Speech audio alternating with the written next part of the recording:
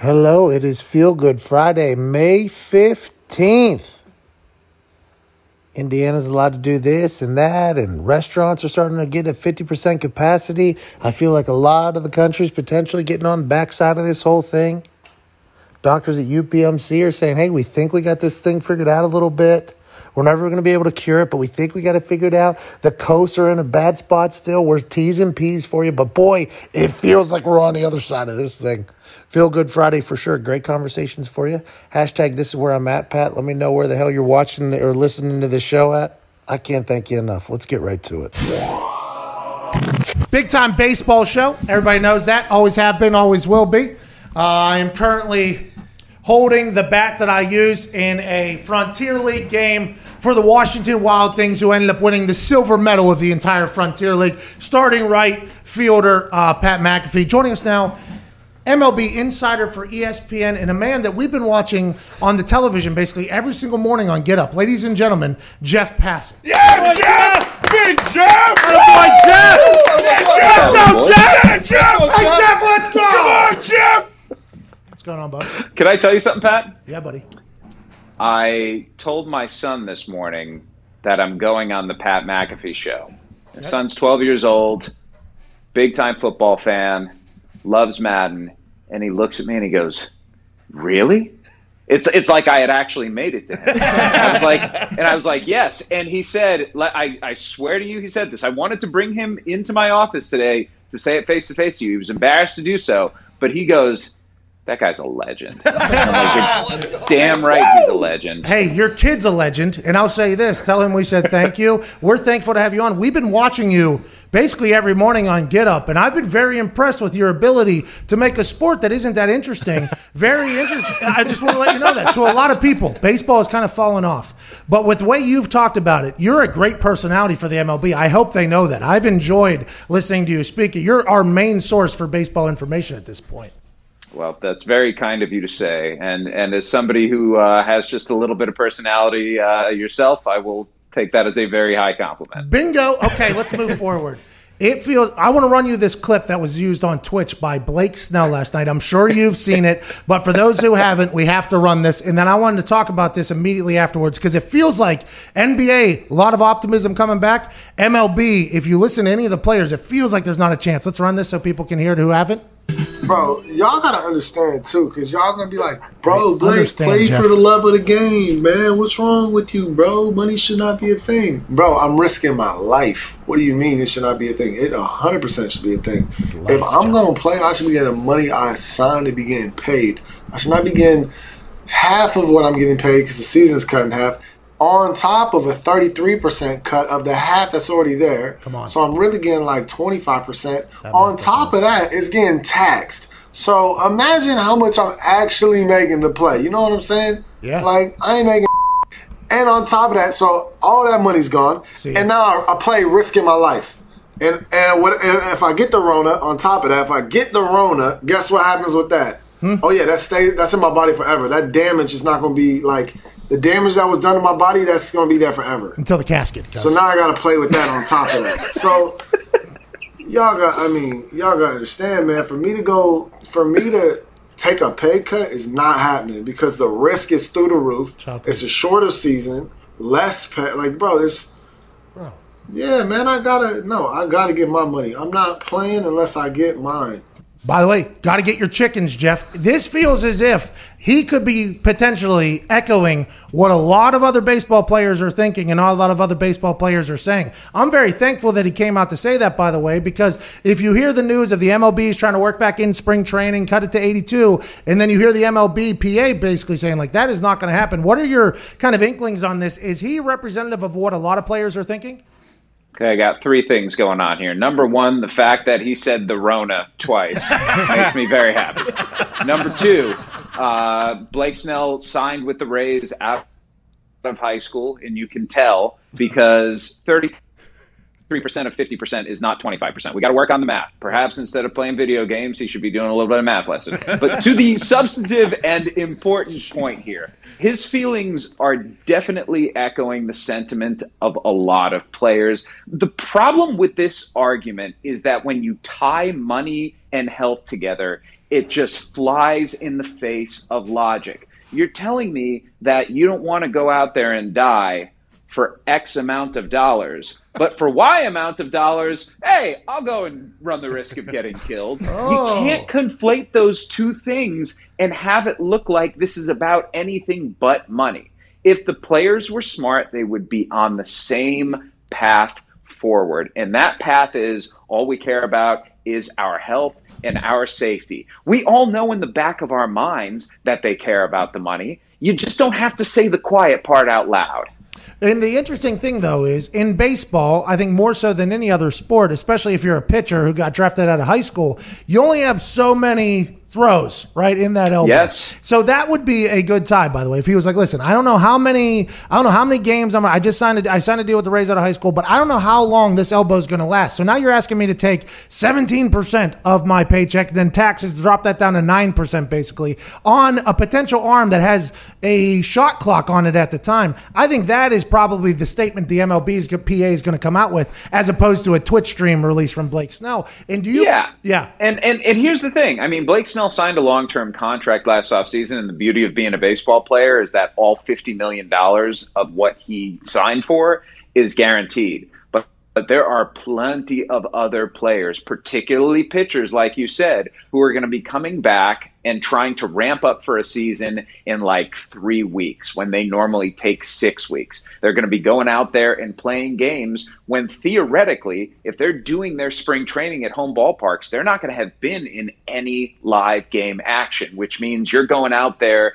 as cold as possible and playing in big league games where you got to be amped up a little bit. Injuries could be a problem. They could be a risk. And that's another thing that I think players are concerned about. And listen, the sentiment that Blake Snell was trying to put out there, actually, I think is fair.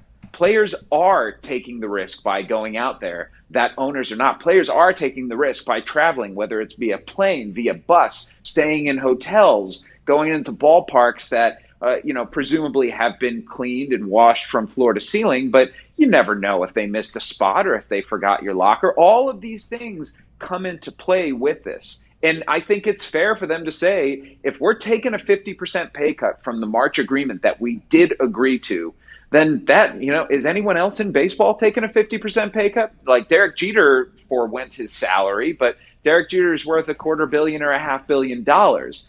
I don't see any guys in front offices taking 50% haircuts. I don't see any guys around the sport. So I think the players actually have a logical leg to stand on here. They just got to get their message straight, because the public, for some reason, always sides with owners. Always. That is just the way that it goes. The labor is greedy. The millionaires are greedy instead of the billionaires. It's just a fact of the way that America looks at professional sports. And something like this, even if Blake Snell's intention was good, even if he was trying to stand up for what he believes in and for what the other players believe in, it was just said in a fashion and a tone that does not come off well. I think the tone is probably something that people immediately, because your tone is setting the environment for your statement, right? So the way you deliver something is setting the reaction immediately for what you're being said. I think what he's saying, though, is something that isn't being heard a lot. Like, that is 100% the conversations that are happening within the MLBPA emails or conference calls and stuff like that.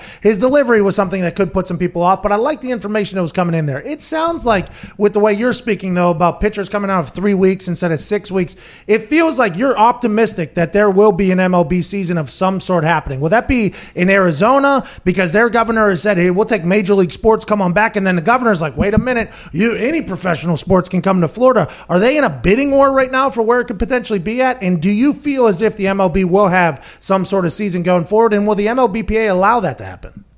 Well, I think a lot of those things are really intertwined. And here's how it's going to happen. The first thing that has to happen is the league and players have to come to some kind of a deal. They have to figure out two main things, really.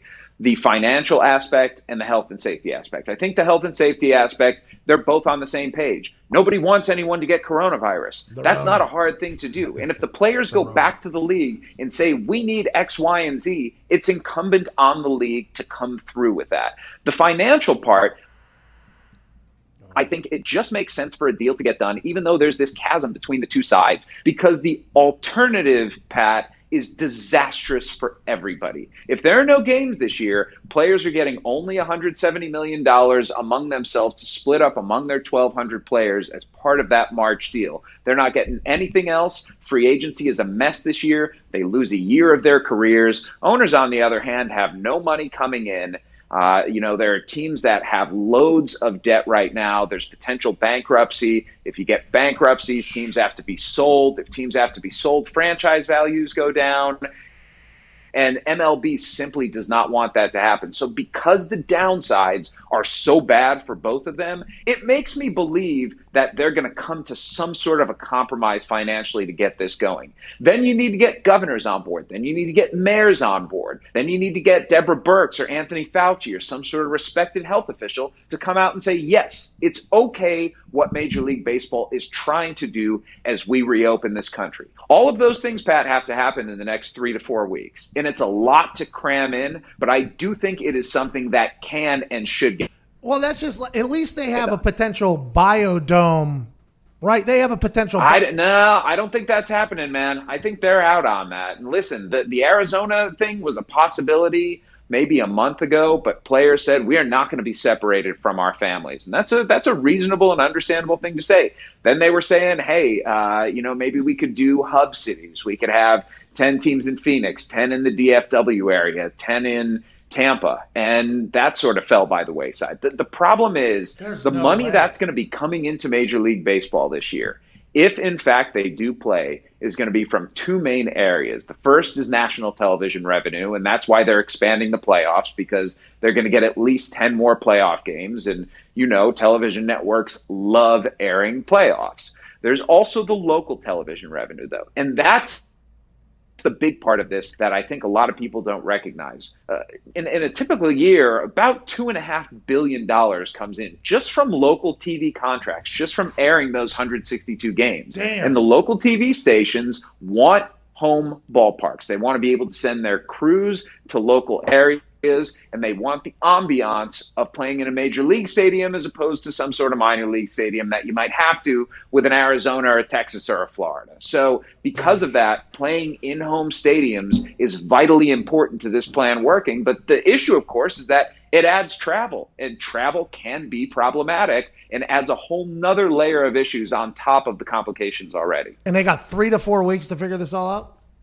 Yeah, a lot of people working on it, though. A lot of people, I think, motivated to do this. There is optimism, but as everything these days, man, it is very cautious optimism. So, Jeff, where does that leave teams like the Yankees and the Dodgers, who are in a much different spot than the rest of the league in terms of having their games at home this season? Like, I assumed they would be operating under the assumption that they were going to have to play at their spring training facilities.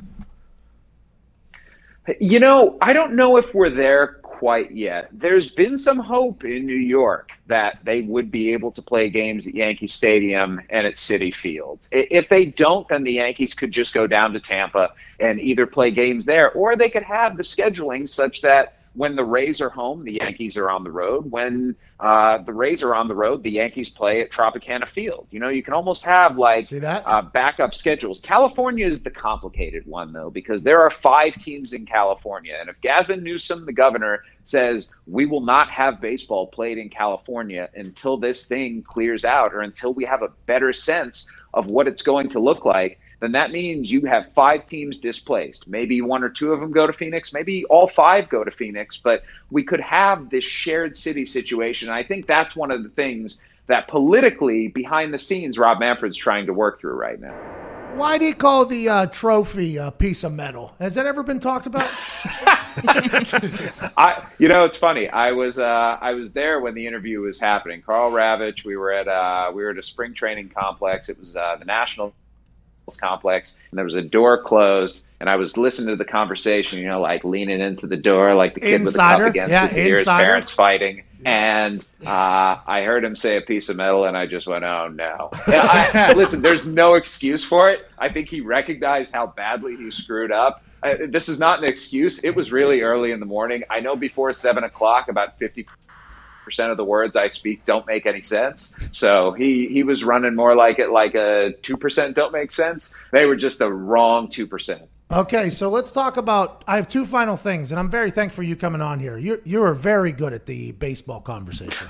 Does anybody Nobody likes the coronavirus quarantine. Okay, nobody likes it. But I think the Houston. That's a bold take right there, Pat. No, but wait, I'm about to step it back. I think the Houston Astros are not that upset. I think the Houston Astros and their fan base are at a point where it's like, all right, there's no more sign stealing talk. Now it's like, where are we going to be at? That entire thing, is that just going to go away, you think? Or you think even when baseball gets back into it, players, managers, fans will still remember everything that the Houston Astros were doing with their robotic sensors in their trash cans? Yeah, there is no forgetting that at all. And you know when the Astros go on the road, they're going to get absolutely crushed when fans are back at the stadium. You know, fans are excited to go to stadiums regardless of who's playing. But when the Astros come to town, you know that even if we have like socially distanced fans at that point, you know that that's just more seats for them to bang on right there. Who was the pitcher? Michael Fires. Mike Fires? Is that the guy? He has long hair. He was the whistleblower, yeah. No. There's another guy, long hair. He goes by like Clevenger. No, Mike Clevenger. Mike Clevenger, right? Long hair, kind of like a free spirit, was getting a tattoo, and he was not happy with what the Houston Astros did. Is that sentiment still kind of ring true? And now, like, do the players, because we heard a couple players open up about it, and me, from being an outside the baseball world, I didn't know if most people did this. I didn't know if this was something like this. But whenever he opened up while getting a tattoo about how mad he was that that was everybody, huh? Everybody was just going to bean the hell out of the Houston Astros, I'd assume? Yeah, I've never seen anything bring baseball players together quite like their enmity for the Houston Astros. They were not happy. There's this very fine line of cheating in baseball where mild cheating is not cheating, but if you cross it, it's like, what are you doing, you dirty, dirty cheaters? And that's what they looked at the Houston Astros like, that they were dirty, dirty cheaters because they banged a trash can. And of course, like on the continuum of what's cheating and what's not cheating, in reality, what the Red Sox and so many other teams did out there, trying to steal sign sequences using video and relaying them to people on second base who then would give a sign to someone at home plate what pitch was coming, like that's cheating.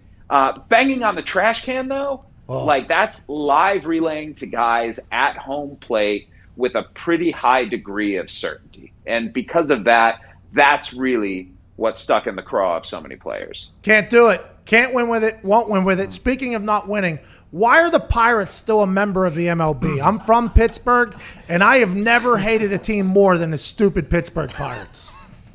Tell me how you really feel, man. Sell the team. They should sell the team. I mean, Bob Nutting needs to sell to Mark Cuban, save the city. That's the only option. It's the only option. Pittsburgh is a great fan base. It was just voted one of the most loyal and rabid fan bases. Penguins games, insane. Steelers games, insane. But for my entire existence, the Pittsburgh Pirates have stunk, and they've been cheap, and they've just raked in money. I hate them, Jeff. If you can relay that message with your insider news, let them know I do not like them.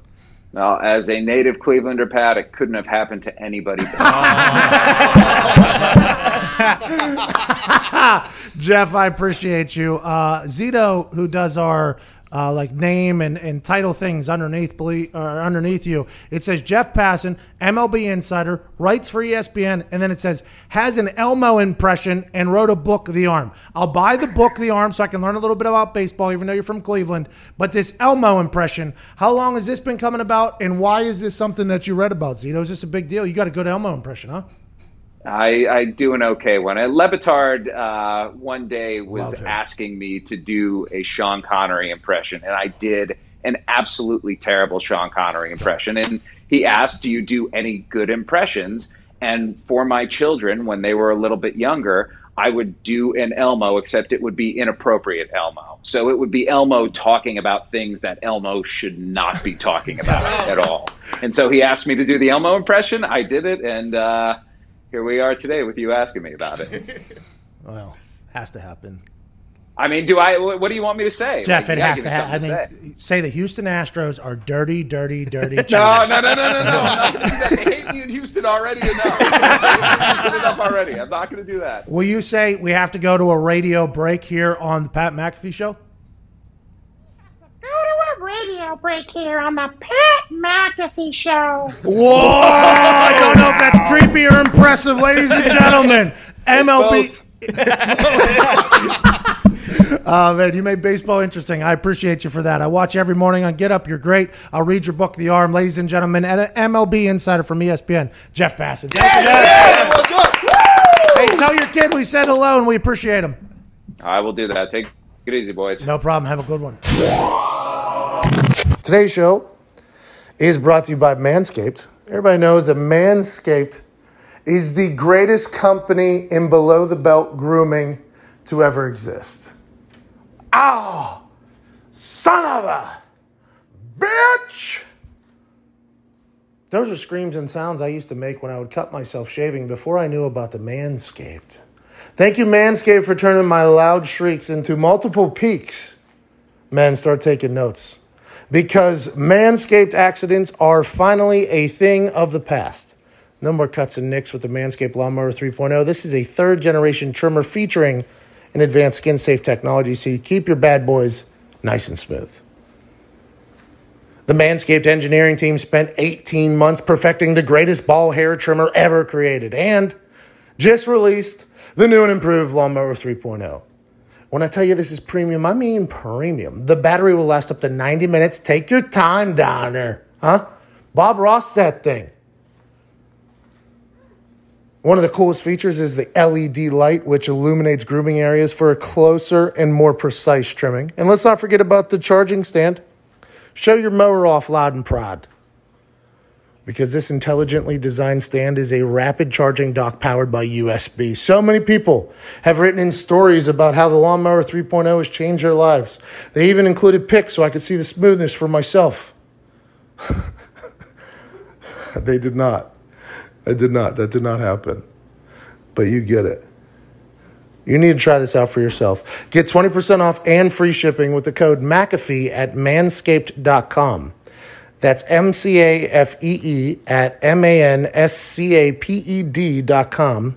Manscaped.com. 20% off and free shipping with the code McAfee. Your balls will thank you. Get 20% off and free shipping with code McAfee at manscaped.com. Your partner, your dick, and your balls will thank you. Tell me something, girl. Are you happy in this modern world? Or do you need more? Do you need more? Do you need McAfee and Hawk Sports Talk? Well, here you have it. Wearing a tiger shirt, a part of the PMI Zoo created by Boston Connor. Yeah! Yeah!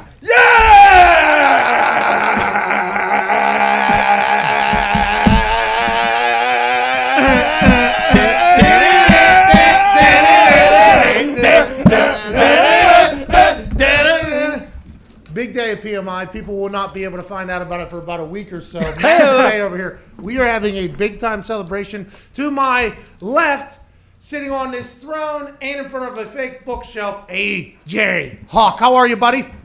I'm doing well. I didn't know you were a lefty. Well, I don't. Hey, we don't know.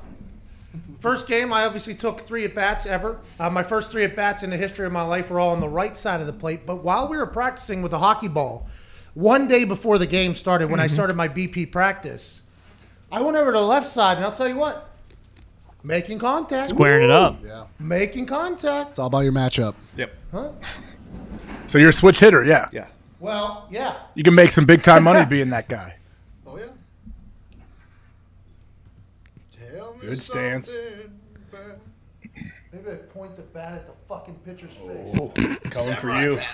And then lift, right? Oh, yeah. Yep. Lift. You got to get that back. Yep. Squash the bug. Oh, my God. Squash the bug. Squash the bug with that back foot. Great knee bend. This is ball. Good eye. Oh. Good eye. Good eye. Go ahead, AJ. Send the pitch in. Send the pitch in. Hold. Here we go, man. Here we go. Come on, Hold. AJ. Throw the pitch in there. Hey, hum Hold babe. there. Hum babe. Make sure you cock Hold the on, hands. pitcher. Okay, you're good. Go ahead, AJ. You go pitch it up. Am I pitching it? Piss Okay, ball. there. I pitched it. No. Use your arm. Oh, shit. It's a meatball right down the middle. Oh my God! He crushed it. Can't pitch for shit. Ballsy bat flip. I mean, that was Glass table. glass table. Didn't even think about it. You ever hit a home run on live radio or on live YouTube before? Can't think about the glass table that almost got hit by that thing. You would have the Steve Austin music playing right there. If that thing, That'd been you awesome. imagine me grounding second there. Bang. A lot of big news baseball front coming from our show earlier today. Blake Snell is a man who plays Twitch on his Twitch stream, plays video games on his Twitch stream. Went on a riot act, basically, talking about how am I expected to play this short season that's supposed to be put together in the next 3 to 4 weeks, less games, about 17%, maybe 9% of the money that I'm being guaranteed, more reps on my arm, and I'm dealing with the Rona in a not safe fashion. Did you hear Blake Snell on the Twitch, AJ, and what are your thoughts on it? I heard it after the fact, and I heard a little bit of your interview with Jeff Passan. Is that his name? Jeff Passan. Hey, by the way, great fucking interview. Awesome. Mm-hmm. He was really good. Yes, I saw the little Elmo clip he had as well. Oh, yeah. That got weird. Well, I had to make sure I understood that it was also weird. So I said, don't know if that's impressive or weird, but here we are. Let's go ahead and have a good time. Very good. Probably the best Elmo impression I've ever heard, but he was a great interview. I just told him, I sent him a DM. I think he followed me today, so I sent him a DM. Let's go. No big deal. No big deal. Also got emails from, email from Mark Cuban. Ooh.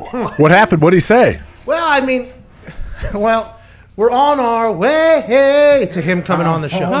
Way. On the show. I think there's a chance he's coming on the show. But Jeff Passan and I were DMing, and I said, hey, you're a good face for baseball. He was a great interview, and that sport is not something I'm interested in at all. Even though I played in the game, and I have a .333 on base percentage, and that type of stuff, and a put out, and obviously 1,000 fielding percentage. 1,000. Have you ever heard of it? And the Birmingham Barons and I are potentially about to do a little dance in the Double-A. I mean, I'm not really a big baseball guy, but listening to him speak about baseball, he's very good at what he does. And I think that is a guy that I enjoy talking about. He said he feels as if this is going to happen, and it's not. They're going to come back and have a season, and it's not just in Arizona and Florida. It's not a biodome. They're going to be traveling, I think. He thinks that people are going to want to travel. The local channels and local sports stations account for $2.5 billion in revenue every single year for the MLB, which I didn't know. And he thinks that they're just going to do their thing. And it all has to happen in 3 to 4 weeks. I just don't know how you get Blake Snell, who was very against this whenever he did the math. And do we have that clip? Yes, sir. He was very, very against it. If somebody saw it earlier on our show, we apologize for running it again. There might be some people that haven't seen it, though. This is the clip from Blake Snell. Pitcher, almost a Cy Young winner last year? Yeah. He did win it 2 years ago. Mm-hmm. Cy Young, which, by the way, that's the best pitcher. I did not know that. I thought that potentially is infielder, not 100% sure, but Cy Young winner 2 years ago. Good pitcher, just signed a big deal, got drafted out of high school. This is his thoughts on potentially coming back from the Rona quarantine. Bro, y'all gotta understand too, because y'all gonna be like, bro, Blake, play for the love of the game, man. What's wrong with you, bro? Money should not be a thing. Bro, I'm risking my life. What do you mean it should not be a thing? It 100% should be a thing. If I'm going to play, I should be getting the money I signed to be getting paid. I should not be getting half of what I'm getting paid because the season's cut in half, on top of a 33% cut of the half that's already there. So I'm really getting like 25%. On top of that, it's getting taxed. So imagine how much I'm actually making to play. You know what I'm saying? Like, I ain't making and on top of that, so all that money's gone. And now I play risking my life. And if I get the Rona, on top of that, if I get the Rona, guess what happens with that? Oh yeah, that's in my body forever. That damage is not going to be like, the damage that was done to my body, that's going to be there forever. So now I got to play with that on top of that. So y'all got to understand, man, for me to take a pay cut is not happening because the risk is through the roof. It's a shorter season, less pay. Like, bro, yeah, man, I gotta get my money. I'm not playing unless I get mine. Obviously, his Twitch delivery was something that some people might not listen to, and be like, oh, yeah, okay, let's listen to what that – he said a lot of good points in there. His math, questionable, but he said a lot of really good points in there. And I think if he's probably speaking how a lot of players feel, I would assume that he's speaking. And the MLBPA has negotiated good deals with the MLB.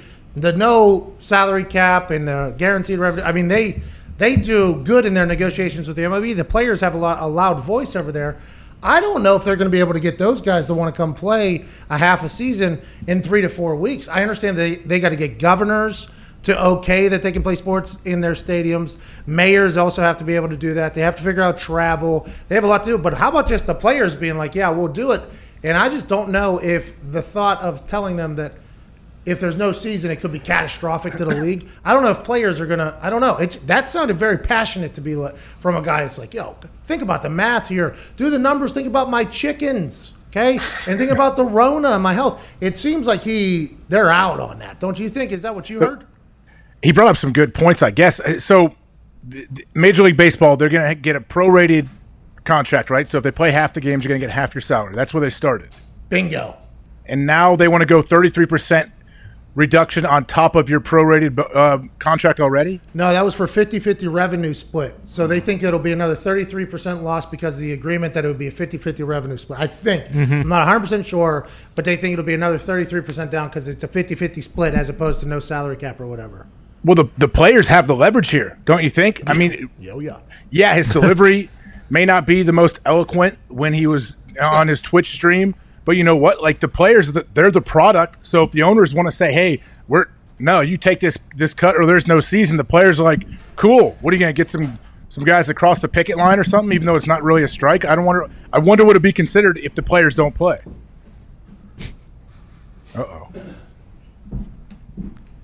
I will be the Shane Falco.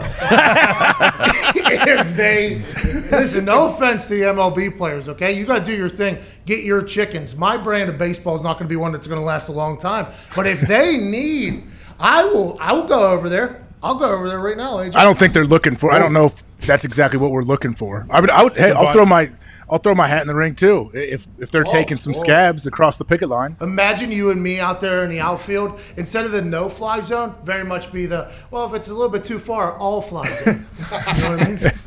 It'd be fun, man. But I don't know what's going to happen. But like you said, it's got to happen in 3 or 4 weeks. Imagine the logistics. Just putting one baseball game on, let alone what they want to put 82 on.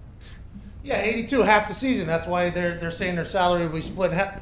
They're saying their time. salary will be split Time. AJ, hold on to it. All right. I don't think you're a lefty. Go on now. Why? You don't think that looks very Let me see what you look like righty. Turn around. Just know that would have been a hit. Oh, yeah. With how For I was sure. lining up. Yeah, it may have been a hit, but you can hit dingers right-handed. You want to get base hits lefty. Why do you want to hit lefty?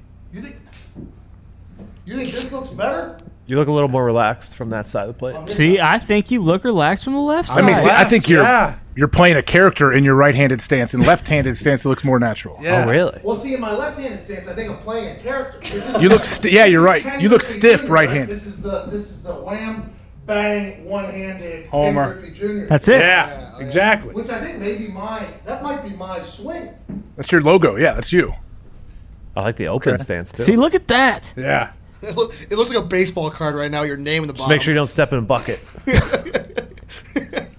You do look good, lefty. Oh, yeah, Doesn't it, right? Bang, Homer. I think left-handed might be the way to go. Made contact from my weak side of the plate. If I go up to AA, we're probably hitting at least 666. Find out in Birmingham this year. Whoa. Oh. Pitch coming in. Oh, inside. We could go take a couple hacks out in the basketball court.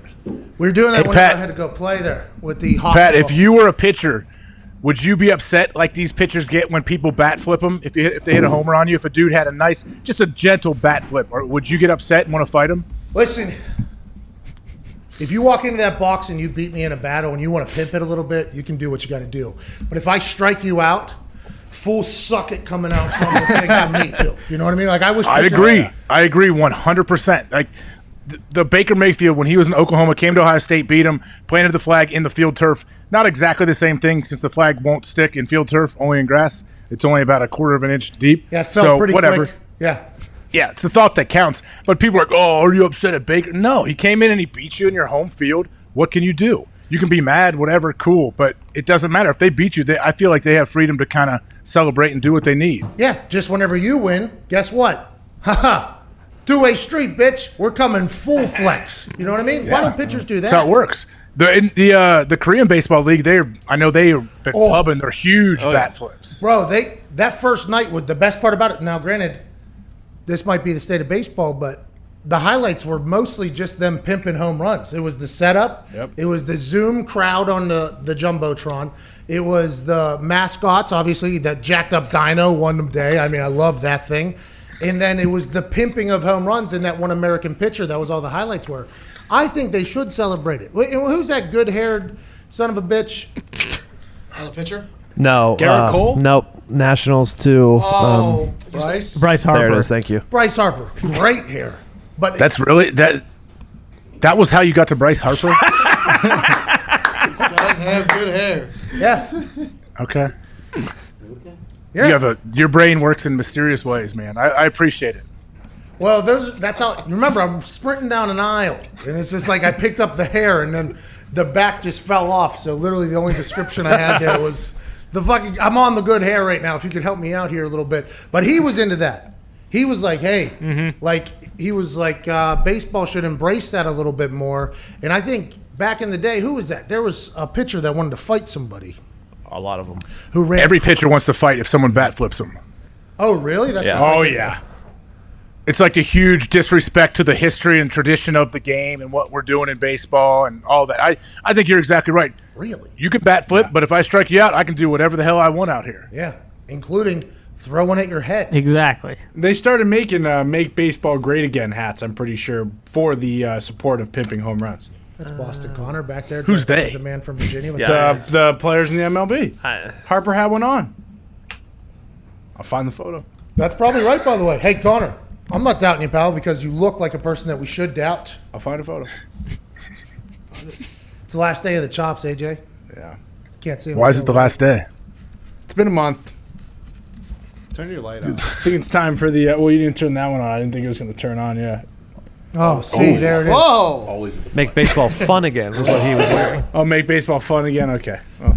Why don't you have the light on? Like, I feel like that's just a standard move. Hey, going on to a show that has a camera on me probably should be able to see me when they get to me. You know, no, it wasn't Fox. That was on me. Something happened with the camera where we weren't using the light, and the camera was, bright enough to show camera's me. fault. And then at some point this week, the camera, I don't know, maybe it got a little faulty. I don't want to point fingers at cameras. By the way, just just want to let bought it be known. Same quote as this morning, too. Uh-oh. Oh, no. What's that? Whoa! The same no, quote. Connor. Come on. Well, no. I figure I'd let it eat for this one. I'll change it halfway through. Big net. This is good. It's a good quote. It's worth two. You can't just get rid of it once. Come on, it's a Hey, classic. Pat. Yeah, buddy. Oh, sorry to pivot, Connor, but I'm curious. You mentioned the virtual Don't worry, frames AJ. that they have, and they're going to have these supposedly at NFL games if they don't have actually human beings in the stands. What does that mean? They just Zoom people on the Jumbotron like we saw our commissioner, Roger Goodell, do at the draft? Well, I think if you see the KBO has fake heads in every seat.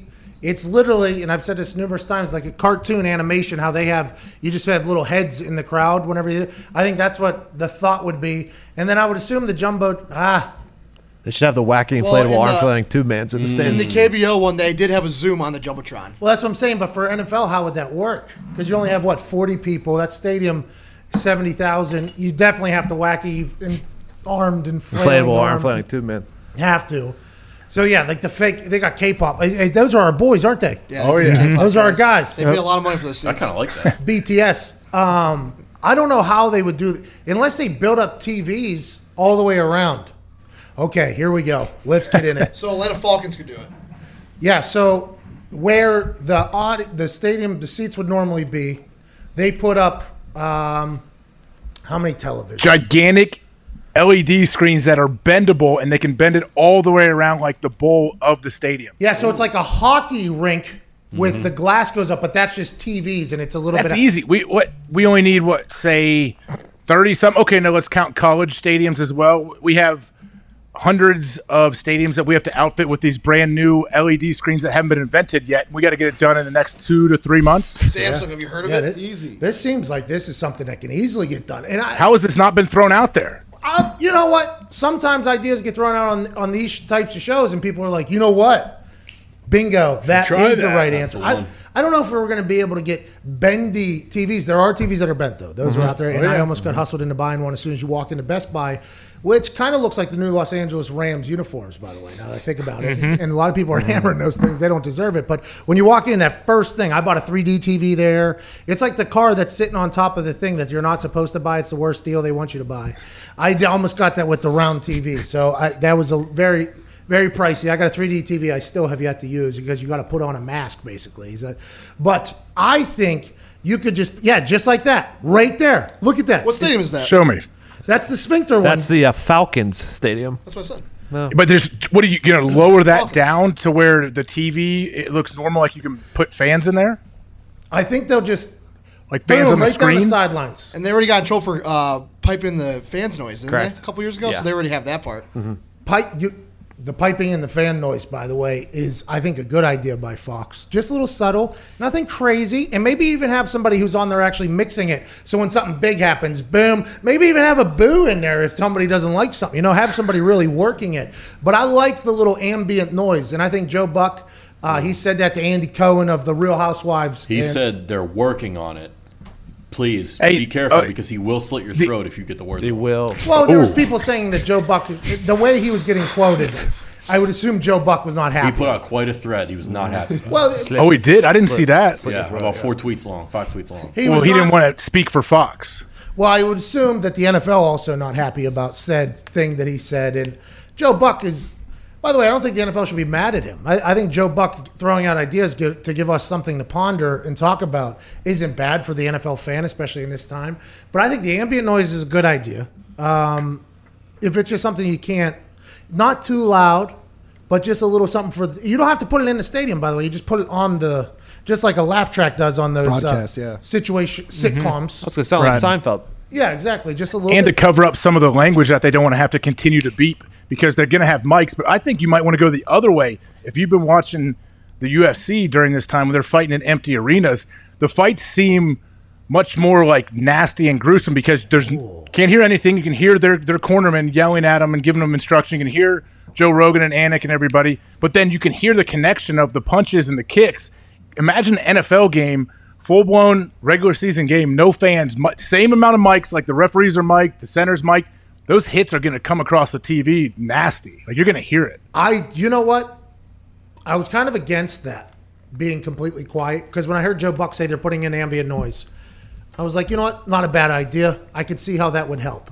But then you think back to like training camp, some practices in training camp, whenever it's like maybe the end of the day or whatever, and if there's not a lot of fans there for whatever reason, or maybe it was before it was closed, some of those one-on-one drills and some of those team periods. Like those goal line periods? Oh, my God. It was awesome. And they would normally take the big guys that they don't want to get hurt out. So you didn't see your absolute best offensive lineman going against your best defensive lineman, unless it was like a couple of times. You would for maybe one or two plays, yeah, and then they would saying. finish the drive out with other people. They'll figure it out. They got to get at least a rep in here so you remember it, but then let's not get said person hurt in this particular drill. And that's the type of drill it is, though, right? It is the type of drill where somebody could easily get hurt here. People are going to the ground. There's big hits. Those things used to sound awesome, but I think the shit talk was the best part about it. It's like, how does the NFL monitor that? That'll be an interesting thing. How are you going to – I don't know how it works when, like, the game, let's say it's on a 7-second delay. How is somebody going to – someone's going to sit there and have to beep out? Like, there's going to be multiple things to beep sometimes on one play. Yeah, because you can't just have complete silence, because people would say, well, they're already mic'd up on the field and you don't hear swear words all the time. It's because they turn down the mics too. And it's like, if there's no other sound, you can't turn down said. I mean, maybe they could. Maybe they'll turn it down sometimes, but then there'll be no sound. It's like, I don't know. Well, you'll have the announcers still, but yeah, you're right. There's no like ambient underlying noise behind them. You know what I think announcers, though? Just because I think this would be hilarious. I think commentary should not only go to TV, but to the entire stadium, too. Oh, yeah. Nice. Entire stadium. So the players hear what you said. That is not what we called. Hey, Troy, that was not what we called, pal. Time out. Hey, Troy, that That ain't what you're saying. That would be legendary. I heard with the MMA, corners are talking less because they don't want the other corners hearing what they're saying and the fighters also hearing what they're saying, like as far as plans and stuff like that. How do you think NFL coaches are going to deal with like yelling at players, like as far as what the call was, or like are they going to talk less, or are they going to do like fake dummy calls out to the field so that the other coaches hear them across the way? Great question. They have the microphone obviously in their ear that they can hopefully duffle down a little bit. But when you're calling out plays and stuff, this is like the XFL. I asked the XFL folks about this because the coaches, their conversations are mic'd up, like, right? So you could hear somebody's entire play call. And we asked Hal Mummy about it the day before, and he was like, they still got to figure out which call is the call. Like, that's like you know what I mean? So I think, in my eyes, and I could be wrong here, AJ, you know this much better than me because you probably played in plenty of games where you could have known what the other signals were or cadences were or calls were. But for me, I think it wouldn't be as easy as people think just to be able to pick things up if it's all verbiage and being able to hear exactly what people are saying from the other sideline. Am I wrong in thinking that? No, I think you're right. And yeah, you can hear what they're doing. You can hear the little like one-word things that the quarterback will say to a receiver for like a sight adjustment route or something if he feels like the coverage. You can hear it, but also good quarterbacks, especially veteran quarterbacks, they're going to throw in a lot of dummy calls too. Like he's going to before he breaks the huddle, he's like, "Hey man, this play is locked. Whatever I say at the line, don't listen." Like none of it means anything. And he's going to call real calls at the line of scrimmage that he may use, but those are dead on that play. Like that happens now. I think that would happen a lot more, I guess, if we couldn't hear anything else. If you're an offensive lineman, okay, think about the offensive lineman's job real quick. They never get enough credit. They're hand-to-hand combat every single play, trying to battle for their life. And defensive linemen can run stunts, and some can take plays off and not really get noticed. Offensive linemen have to be on every single play. And if they lose one time every single game, they're going to get cut. So they have to win every single time or they're going to get cut. But then as you're dead tired, you're forced to be overweight. Okay, forced to be overweight. As you're dead tired, you also have to have the wherewithal in between your ears to know what the hell the play call is, what it is, what it's on, and then where you're headed. And by the way, once you get in your stance, can't move. Can't even move your head. Like can't sneeze. You sneeze. And you're making adjustments with your other offensive lineman at the line of scrimmage while your hand is in the ground and you can't move. Can't move. And if you just move, and the defense can give you an entire, and they can even yell out things. Can't budge. And then you have to block out the fake calls that are happening for the real calls while trying to figure out what game or stunt they could potentially play. Offensive linemen's jobs are a nightmare. I have no idea how people like Yonda, Alan Quay Shipley, who's been doing it a long time, our boy Sitton, Nick Mangold, I don't know how these Damian Woody, I don't know how these dudes. I just didn't want to leave anybody out there because, of course, keep going. Let's think. Who else do we know? Who else has been on the show? Keep throwing their O-line. TJ Lang. TJ Lang. Should have been. He was the most recent. He's great interview, by the way, TJ Lang. Oh, yeah. What do you have, a big old lipper in whenever he's talking to us at his computer? Oh, yeah. Cocktail. Shouldn't have forgot about him, but I did because a lot of things happening here, and that's why I couldn't be an offensive lineman because there's things like that I would miss. Do they have to know like audibles for specific plays, or do they have like 10 different options that they could go with that they just have to listen to the quarterback? I think they have to know everything. They don't have to know the routes, but I think they have to know everything else on the offense, I think. Am I accurate in saying that? Yeah, I don't think many O-linemen know what like the route combinations happening, but yeah, especially the center, he has to know what everybody's doing. Yeah, every offensive lineman should absolutely know what every offensive lineman has on each protection.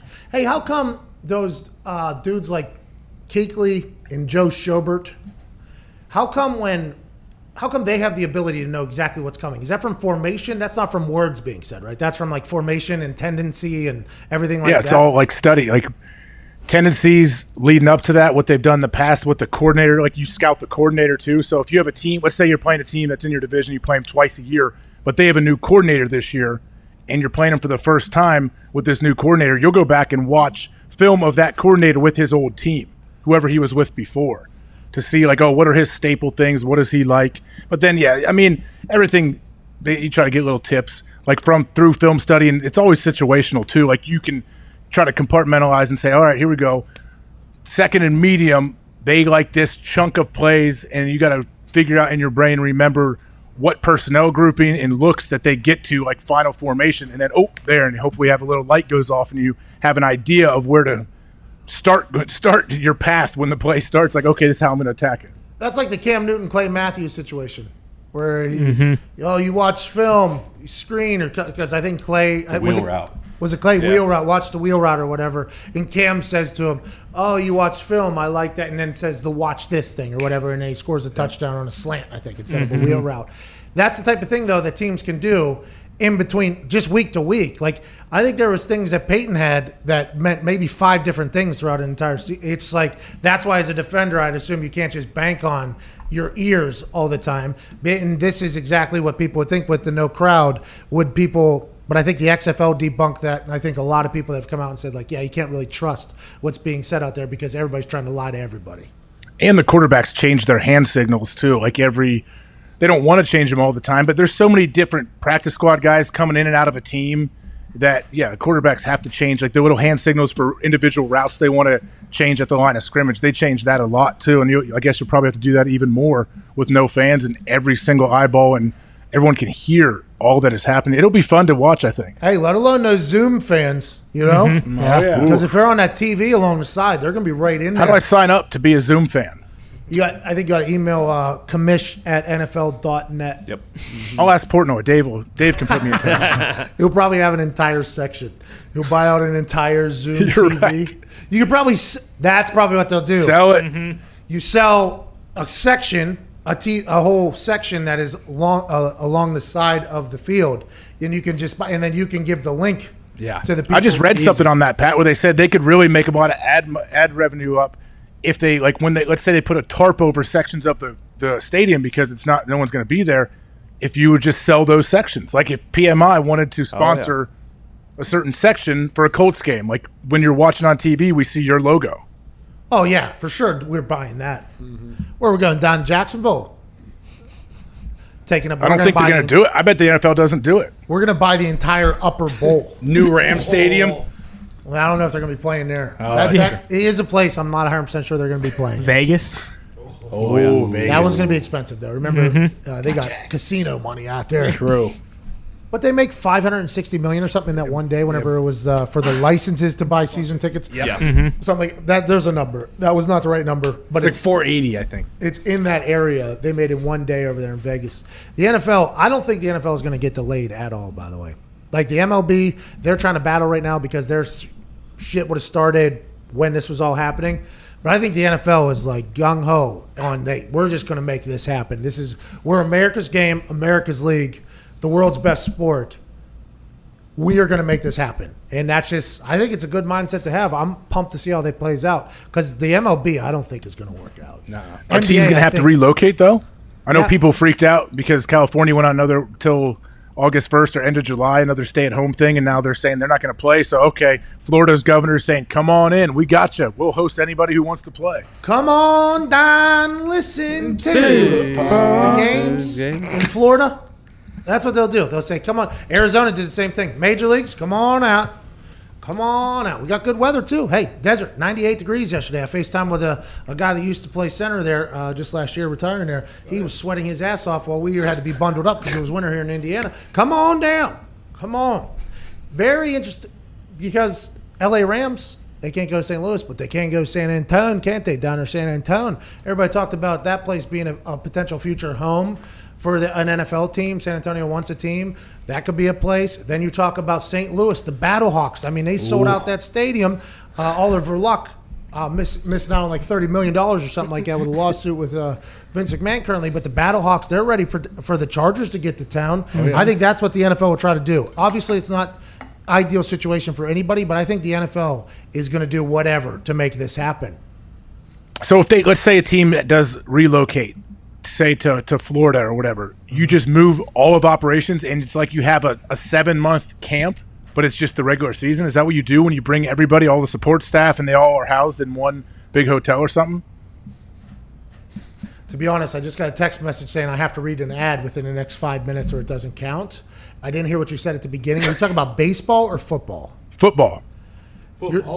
So you're saying for 7 months will everybody be housed in the same place? Well, say a team, not everybody, but say a team's in California and they need to relocate to play. Yeah.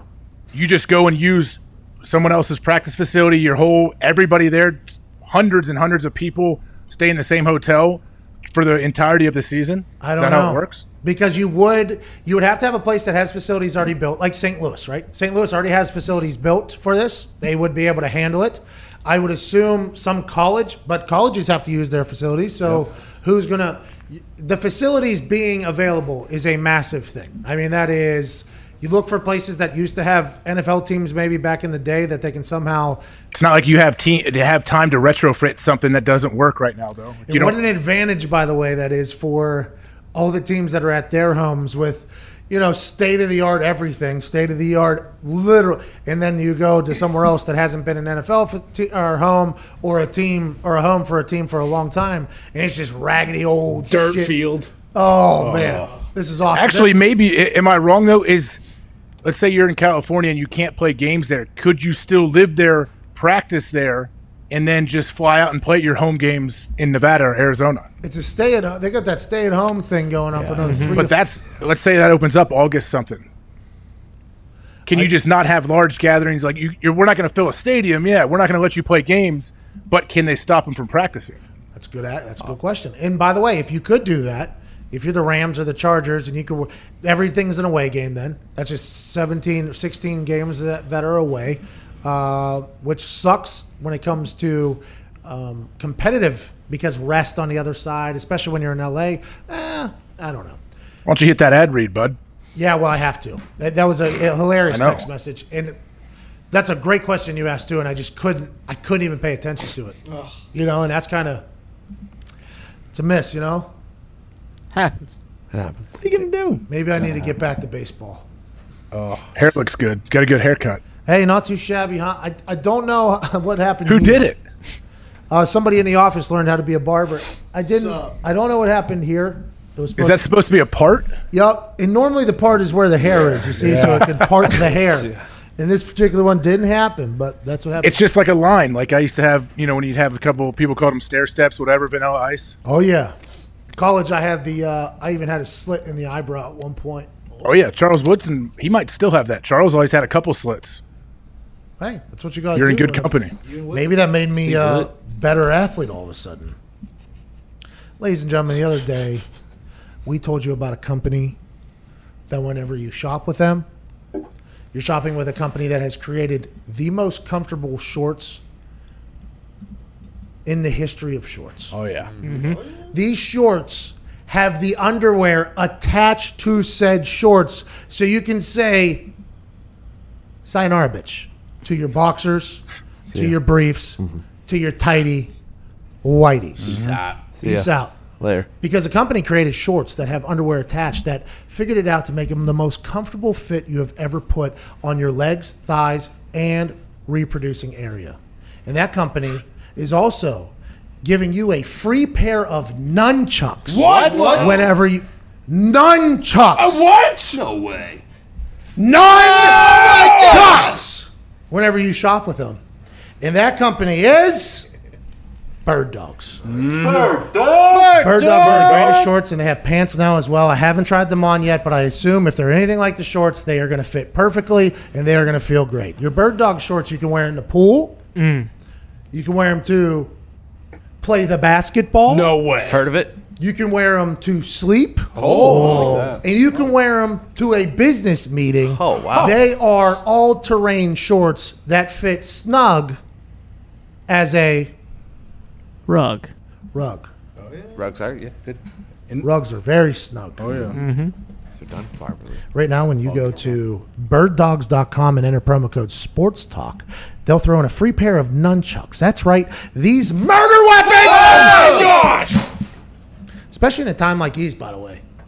Now is a great time to get a pair of nunchucks and a free pair of nunchucks at that. Yeah. And these aren't no rinky-dink Bush League, Mickey Mouse, garbage nunchucks. No. No. Still decapitated man with those. Oh, God. You hear that? Might break the mic. Stainless steel. That's metal. So when you... Oh! Careful. But it's padded too, so you can hold it in your hand and it's also comfortable. Somehow they figured out a way to make nunchucks comfortable, because that's what this company does, is they make things comfortable that aren't normally comfortable. That's birddogs.com. Enter promo code Sports Talk with no spaces. Sports Talk. Sports Talk. Sports Talk. Sports Talk. All right. That was good. That was real good. That's like Hawaii, their football team, University of Hawaii. Mm-hmm. They do I think 4 away games at a time, and then they come back to Hawaii and have a home game, because it's however long it is. For me, it's I think 1 Xanax and 2 beers away from Indianapolis. But from California, I'm not sure. But I think they do 4. Oh, I'm not. Somebody told me that one time, and I've never heard that that's the case, but you might. I don't know if it's 4. I could see 2. It would kind of have to be, though. That's a 10-hour Don't they have to go flight. to school? Yeah, I don't know. You're right. So I guess they would have to go back. Do they do online schooling? I don't know how that works. That would kind of be what the Rams, Chargers, and the Niners would have to deal with, right? They'd have to travel for everything. Let alone don't you think a lot of coaches and people will really put up a fight and be like, hey, man, this puts us at a big disadvantage if we are displaced and doing all of these things. But then they say, hey, what's the alternative? You don't play? Adam Silver said on the call to the owners on Tuesday, the NBA owners, he said that we have no idea if the risk next week could be the same as the risk at Christmas. We have no idea what's going to happen with our risk assessment. So when we make he wasn't saying we should make the decision to go, because if we don't go now, we're not going to go till Christmas. He's just saying, with that fact in mind, you guys now should make the decision. With that idea in mind, we have no clue what's going to happen. And I'm intrigued to see, because this is going to become a political thing. I mean, it's going to become a political thing. It already has. It's already becoming a political thing. I don't know the world well enough, but it's already becoming a political thing. And then you've got some people that it seems like it's going to be locked down for what? Another 6 months, maybe 5 months at least. And then out here in Indiana, they're like, yeah, you can go back to restaurants tomorrow. I just don't know how much, I don't want to say, how much patience are the people that are going to be constricted to their house for the next 5 months going to have, whenever they're watching the entire world that they don't live in out here just living life regular. I think this could go one way or another. This could go, okay, we're back. We just know that this is always going to be something we have to worry about, like the flu every year. Or it can go, bad. And I don't want it to go that way. I want it to go the other way. But I think we have no idea what's going to happen in 2 months from now. We have no clue. So how could the NFL? They can't. They just have to prepare and get ready for everything. Wait and see. It's insane. Yeah, you just got to put multiple plans in place and see how it plays out, I guess. But yeah, who ultimately is making the decisions? That's what I don't know. Who says yeah? Who? Roger Goodell, my commissioner? Is he just the one that's like, yeah, we're back? Because Dana White got a fights back up, right? Dana White figured out. They had a card last night. He's bam, bam. He's cranking them out. Another one Saturday too. What's that? Another one on Saturday, right? That's what I'm saying. You don't think the other commissioners are seeing what Dana White's doing and being like, is that right? Is that right? You're the best commissioner, huh? Okay. All right. I'll show you. That's real, though. I think a lot went into Dana White being able to pull off a UFC weekend from every other sport, whether it's connected or not, or you would think. I think there was a lot of other people with a lot of money on the line and also a lot of risk potentially. All right, let's see how this does it, even though it's very different than ours. This is a very different operation. There's only, 4 people per corner. They're coming in and out. That's very different than obviously our sport. But there's a lot watching that. All right, they're able to pull off 3 in 1 week. We can figure this out. Yeah, how many basketball places are NBA facilities? 22 of 30 are planning to open on Monday. I don't. The other 8, I'd assume, are what? California. And is it just for small groups at a time, or do you know how it works? Voluntary. I saw the Heat. Yeah, the Heat, when they opened yesterday or 2 days ago, had 12 guys come in. I mean, I don't know the schedule of when they come in, but they had 12 people come in, 12 players come in throughout the day. Man, there's so many basketballs you're touching and everything. I wonder how they're getting around that. Or maybe everyone has one basketball they're assigned to. Don't rebound for anybody if you are in a group of 3. It's got to be weird. They'll have gloves on, and I think every facility has to have a hygiene manager or something like that who cleans every doorknob whenever it's used, every bottle, every ball. And that was back, a week and a half ago when Shams Charania said that they released a memo saying they're going to roll out the opening of facilities, and then they backed off. That might have been 3 weeks ago. They backed off of that, but there was like a 16-page memo and guidelines, I guess, on how somebody could get into the facilities. Somebody had to wash every door. They could only come in one at a time. You couldn't be within 12 feet of each other. Somebody could rebound for you, but they have to have gloves on. So they had that entire thing set up already. That was their guidelines.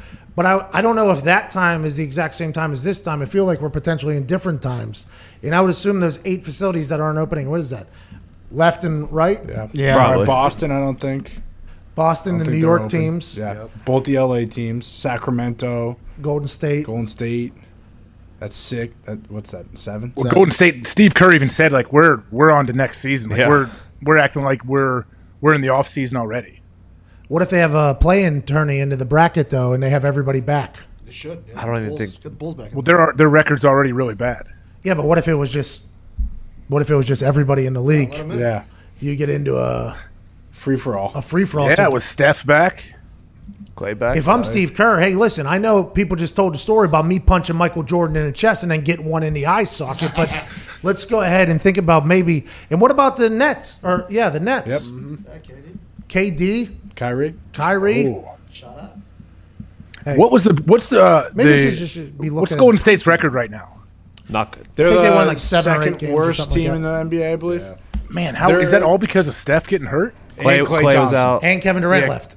Yeah. I know, Draymond was out for a lot. KD left. I guess Clay is still out, and Steph. It's like unbelievable. They've been running the show for the last 5 years or whatever it is, and then all of a sudden they have 12, 14 wins. Yep. Hey, everybody came after Kevin Durant and his burner accounts, but that guy, 7 foot tall, drains threes, and is a savage on the defensive side. I mean, that seems like Good basketball player. Tough guy to replace. 15 and 50. Well, they won without him too. Well, with the championships they won with him, he won both the Finals MVPs. So I think Steph was pretty happy to see him go. I don't know Steph Curry that well. I only know his dad, who's a fucking remarkable golfer. Next level golfer. It is outrageous. Class act. Class act. Yes, class act. Smooth shit talker. Smooth, like one of the smoothest shit talkers. And a great golfer. Made me put out a 2-footer. Said, I want to see you put it in. And then I missed one later. I put that one in, though. Yeah. So that made me feel good. But there should never be any gimmies ever. What? Why do you hate never. golf that way? So, if you're playing a foursome and you're going to gamble and you're going to have some all these little action going on, I despise the whole thing. Like when people are like, oh, is it good? Is it good? Oh, is it good? I'm like, I don't know. Make it. And then it'll be good. Like I always tell people, like, I don't want any gimmies. I want 0 gimmies. I will putt something out from a half inch off the cup. Like, let's just, if we all go in with that mindset, we all know we're putting everything out. There's never any questions. There's no arguments afterwards about like, oh, and your feelings are hurt that you gave him a gimme, and then all of a sudden you didn't give it to me. Like, if you're betting money, you're betting anything, just put everything out. It's part of the game, though, you know? Like, no, it's not. I think there should be 10-foot gimmies, to be honest with you. For me, yeah, at least. I mean, put the pin down. Anything within there, let's go. Or we play. Okay, if you really want to get better at golf, you're not getting better at golf doing that. Yeah, but I'm just saying, like, I take a lot of pride in being able to talk my way into a gimme that I probably shouldn't have got. Like, I feel like that is also a golf skill. Like, how is that not a golf skill? That's fine. Just don't keep scoring. We're not going to gamble against each other. Okay, I'm sorry. I'm saying I don't want gimmies ever. That's what I'm saying. I don't like getting gimmies because I'm like, I'm going to miss this 3-foot putt 7 out of 10 times. Let me try to make it. Let me try to work on it. Yeah, me too. That's why I take a lot of pride in being able to talk my way out of putting it and moving on to the next round or next hole. All right. Yeah. Okay. Yeah, I guess I'm not that guy. I take no pride in trying to talk my way out of a putt. Well, see, that's a very big difference here. I thought October 20th, 2010, really my biggest failure. Couldn't talk my way out of those shackles and handcuffs, bub. I was a little bit out of it. It was cold, too. I mean, I can make all the excuses, but I'm not making excuses here. I didn't have my A game with my mouth, and that's a problem. But I'm going to get good at golf this offseason. If we're allowed. Are we allowed to golf? Yes. I think we can. Okay, so I'm going to get good at golf, I think. I've decided I think I'm going to get good at golf because it's only going to help my baseball game, which I'm already in AA, and it's only my second game ever. Mm-hmm. So I think I'm going to get good at golf. Are you a good golfer? No, I'm a very inconsistent golfer. That's kind of the difference of being good. Good, yeah. Good guys can go out there in their bad day. They shoot like an 80, 82. Mike, I can shoot, if I play really well, I can shoot 83, but I can also shoot 105. Yeah. Just depends if I'm driving it out of bounds all day or not. I don't know if I'm going to touch 105 at this stage of life, but you're 100% right with that variation. I can light it up for like 4 or 5 holes too. Like I can look like the guy for 4 or 5 holes. And normally they're the last 4 or 5 holes, right? Because probably a little bit of loosen up. Oh yeah. Start to feel a little bit, learn about my throw a few back. Learn about my swing a little bit because I haven't golfed for like a year and a half. So for the first, 13 holes, I'm trying to figure out how to do it. But then when I get good at golf, I'm like, oh, I love this sport. Could probably be great at it. But I've never in my life been great at it, ever. Hey, what's this Skins game happening and what network? How do you watch it? What's going on? Great question. Good transition. Hoping we got here because I think Dustin Johnson, Rory McIlroy, Ricky Fowler, and this Wolf fella have done an absolutely and look, Wolf's an attractive son of a bitch. I mean, look, this is DJ Great Light. celebration there too. He has got good personality. They have not marketed this at all. It's happening this Sunday, 2 to 6. These guys, the two on the right that you know, the two on the left that you don't, are taking on each other. Ricky Fowler, by the way, legend of a man. Love what he's done with golf. He's a cool guy. Cool guy. But on the right there, Dustin Johnson and Rory McIlroy, they are dominant golfers taking on 2 Oklahoma State products, Matthew Wolf and Ricky Fowler. This is Sunday. Skins match. NBC age. Oh, okay. Why is there no promotion for this? Oh, somebody tweeted me and said that NBC Golf has been promoting the hell out of it. I'll tell you what. NBC Sports probably has that channel. Oh, the Golf Fix. Okay. Seems like a lot of people would know about it. What's that? Said unless you're watching Golf Fix, how you gonna know? I love the Golf Fix. Is that on? He's a It good used to guy. be on the Golf Channel. Yeah. Golf Channel's owned by NBC. The event is being aired on NBC, NBCSN, and the Golf Channel, so I assume they're all promoted. I've had zero knowledge of this until this morning. No idea. I'm pumped for this. I'm actually kind of pumped for this because this. I think it might be really good because we don't have the big build-up and hype like we did going into Tiger Phil back last year. And if anybody's smart over there at Turner, they'll not only watch the last match that Tiger and Phil had, they'll watch this and be like, okay, this is a preview for that match. This is awesome. This is like an undercard for that match, and I can't wait for. I'm pumped for this, and I had no clue it existed until like 9:30 a.m. today. And it makes no sense to me, but I'm pumped up for it. Can't wait to watch it on Sunday. And I'm potentially putting every dollar I have on the two on the right there, old Dustin Johnson and Rory, strictly because I didn't even know the one guy on the other team existed. So, I mean, that's just something I have to do. I believe they're minus 195. Who is? On the right? DJ and Rory. Well, that's because the book Wait, knows it. if it's a Skins game, how does it work, the 2-on-2? Is it alternate shot? No, they're playing score added up, best ball. Score added up? Sorry, ball? that's not best ball. Yeah. They're adding both players' scores and whoever has the lower score. Oh, so it's total. Yeah. Total. I hope they press after the front nine, too. I hope somebody decides to press. I hope because it's for charity, I hope they start throwing around maybe a couple $100,000 from their charity pot. Maybe you want to bet it a little bit. You know what I mean? I'm here for that. I am here for that. I mean, if NBC's doing it, I mean, it's going to be in the production. I'm sure will be very good. I just wonder who they're going to get. Like, who's going to? Well, hopefully they have a guy walking with them. Obviously, 10, 15 yards behind him. I don't know. You know what? I've seen nothing of this. NBC, I'll do it. Yep. I guess. There we go. Hey, let's go. How about Is it in Florida somewhere? Probably. I mean, do I have to? Tarico might be it because he's the have NBC to. golf guy for big events. I'll do it. Thank you, Pat. No problem. Can't wait. Hey, I'm looking forward to it. Good luck this weekend. Hey, thanks, man. It's going to be a blast. I'm going to be right in between the boys out there. What are you going to wear? Well, I'm going to respect the game, obviously. Yeah, of course. Yeah, of Respect course. the game. Have to. What about the Tom Brady I event? don't That even know what I and would. Peyton. What's the date of that? May what? Next Sunday, May 24th, I believe. Yeah, so this is an undercard, literally, Yeah. for that. Yeah. I mean, it is. Shout out golf. Hey, shout out golf. Hopefully this one goes Attaboy, really golf! well. Golf has long been considered a sport that only looks after themselves, only cares about themselves. Look at them coming back into the world for the rest of us. Yeah, I hope it goes well. I hope this is something that they figured out, like the formula on what works with the right personalities, the right how they film it, how they show it, produce it, and maybe this happens more and more as time goes on. The tour's back the week after 11th. that too, June or for June. Yeah, beginning of June. June 7th. Yeah, the Memorial Tournament is usually in Dublin, where I live. Like the first weekend in June, that's pushed back to middle of July. It's like the third or fourth tournament that has come back, I guess, once June 11th hits or whatever. You live in Dublin town. Yeah. Ohio. Shouldn't have got that. Do they have a PGA tournament there every year? Yeah, Jack Nicklaus's course is right here. That's probably awesome. Every time the Open comes to around where we're from, so Oakmont is near my hometown. Every time the Open comes, it's a spectacle. I mean, it's incredible. And the amount of money. It's awesome. Golf tournaments are amazing. People rent out their houses and corporations take them over and host week-long parties with open bar. Like it's a huge celebration party. The amount of money that is made by the people that live around those golf courses is insane. There's this one guy that just had a field, and he just charged for parking every day, and he made enough money for like 2 years off of just the one event. Shout out Frank Furco. Shout out Frank Furco. Hey, people rent their houses out to golfers as well. And so if Tiger's coming to the Memorial, I'll move my family out for the week if he wants to pay a good price and rent our house right here. Look at you, AJ. Hey, all right. It's very nice of you, AJ. Probably Tiger may be the only one that could get us to move. And we have to see if the numbers are right, but it's open. It will be available if he needs it. Look at you. Hey, I've seen that villa you live in, too.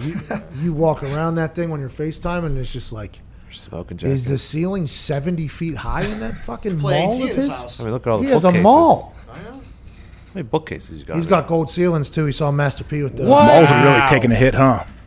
What's that? Malls were already in the dumps. I can't imagine how they're going to come back from this. Well, that's why you bought one. Open in Indiana this Are they? weekend. Oh, yeah, this weekend, 50% capacity or something per store. Only 25 people are allowed to gather at one time. I mean, you're allowed to eat outside at restaurants, but you're allowed to go give somebody a Charles Oakley elbow to get avocados at the grocery store. Everything's really interesting how it's kind of mixed messaging. But this weekend, it feels like Indiana's. Wait, what do you mean about the Charles Oakley elbow for avocados? Well, grocery stores, it's a war. They've been open the whole time. exactly. That's what I'm saying, though. It's a fucking free-for-all in there. I don't understand why that's like. That has not been addressed this entire time. At all. Ah, you gotta eat. Got to eat. People need food. People gotta eat. So if they want to go down there and just, sneeze on each other's food right next to each other, no big deal. Are you going to go to eat this? Are you going to go eat outside the restaurant this weekend? I like to support a small business somewhere, yeah. I'll do that. It's supposed to rain all weekend, Yeah, though. It is. Yeah, Bad Like weather. thunderstorm all 80% weekend. all days. Thunder. Lightning And and the the thunder, thunder, thunder. Feel the thunder. Lightning and the thunder, thunder. What's the name of that song, AJ? That's Imagine Dragons. Hey! That's the band. What's the name? Name? It's called Thunder. Wow! He's on fire! You nailed They it. got some hits, man. Imagine Hey, Dragons has some hits. I'm an Imagine Dragons guy. Yeah. I'll get down with the Imagine Dragons. Also, One Republic, my new band because of Songland. Really? Sing it. Is it a new one? Ryan Tedder. What's his name? Ryan Tat. Oh, nobody knows. Nobody watches the show Songland. It's a fucking good show. This is going to be my third time going on this rant within the last month. Nobody watches the show Songland, and it is. Where is it? First off, What is it? NBC. where is it? NBC. See, that's what I'm saying. The He's not amount of even- disrespect for this show is next level. It's like this golf tournament almost. I can't believe people don't know about it. It's on primetime television on NBC on Monday nights, and it's about how it's like a songwriting session, basically, from like these three writers, Esther, Ryan, and then this other guy. What's the other guy?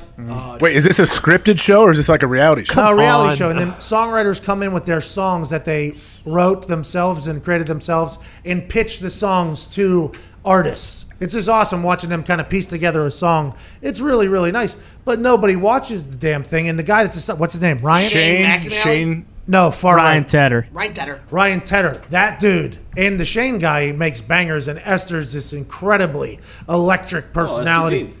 What's that? Esther Dean. Yeah, she's electric. Oh, she does all the. These are all songwriters? Yeah, and the One Do they Republic. write instrumental and the lyrics or what? Do they do it all? Whole thing, yeah, it's a whole full song production. I'm real into music, so like getting the behind the scenes look at it, I felt like I didn't know a lot of it. Now, granted, lots of vitamins are inhaled while it's happening, and it's very interesting.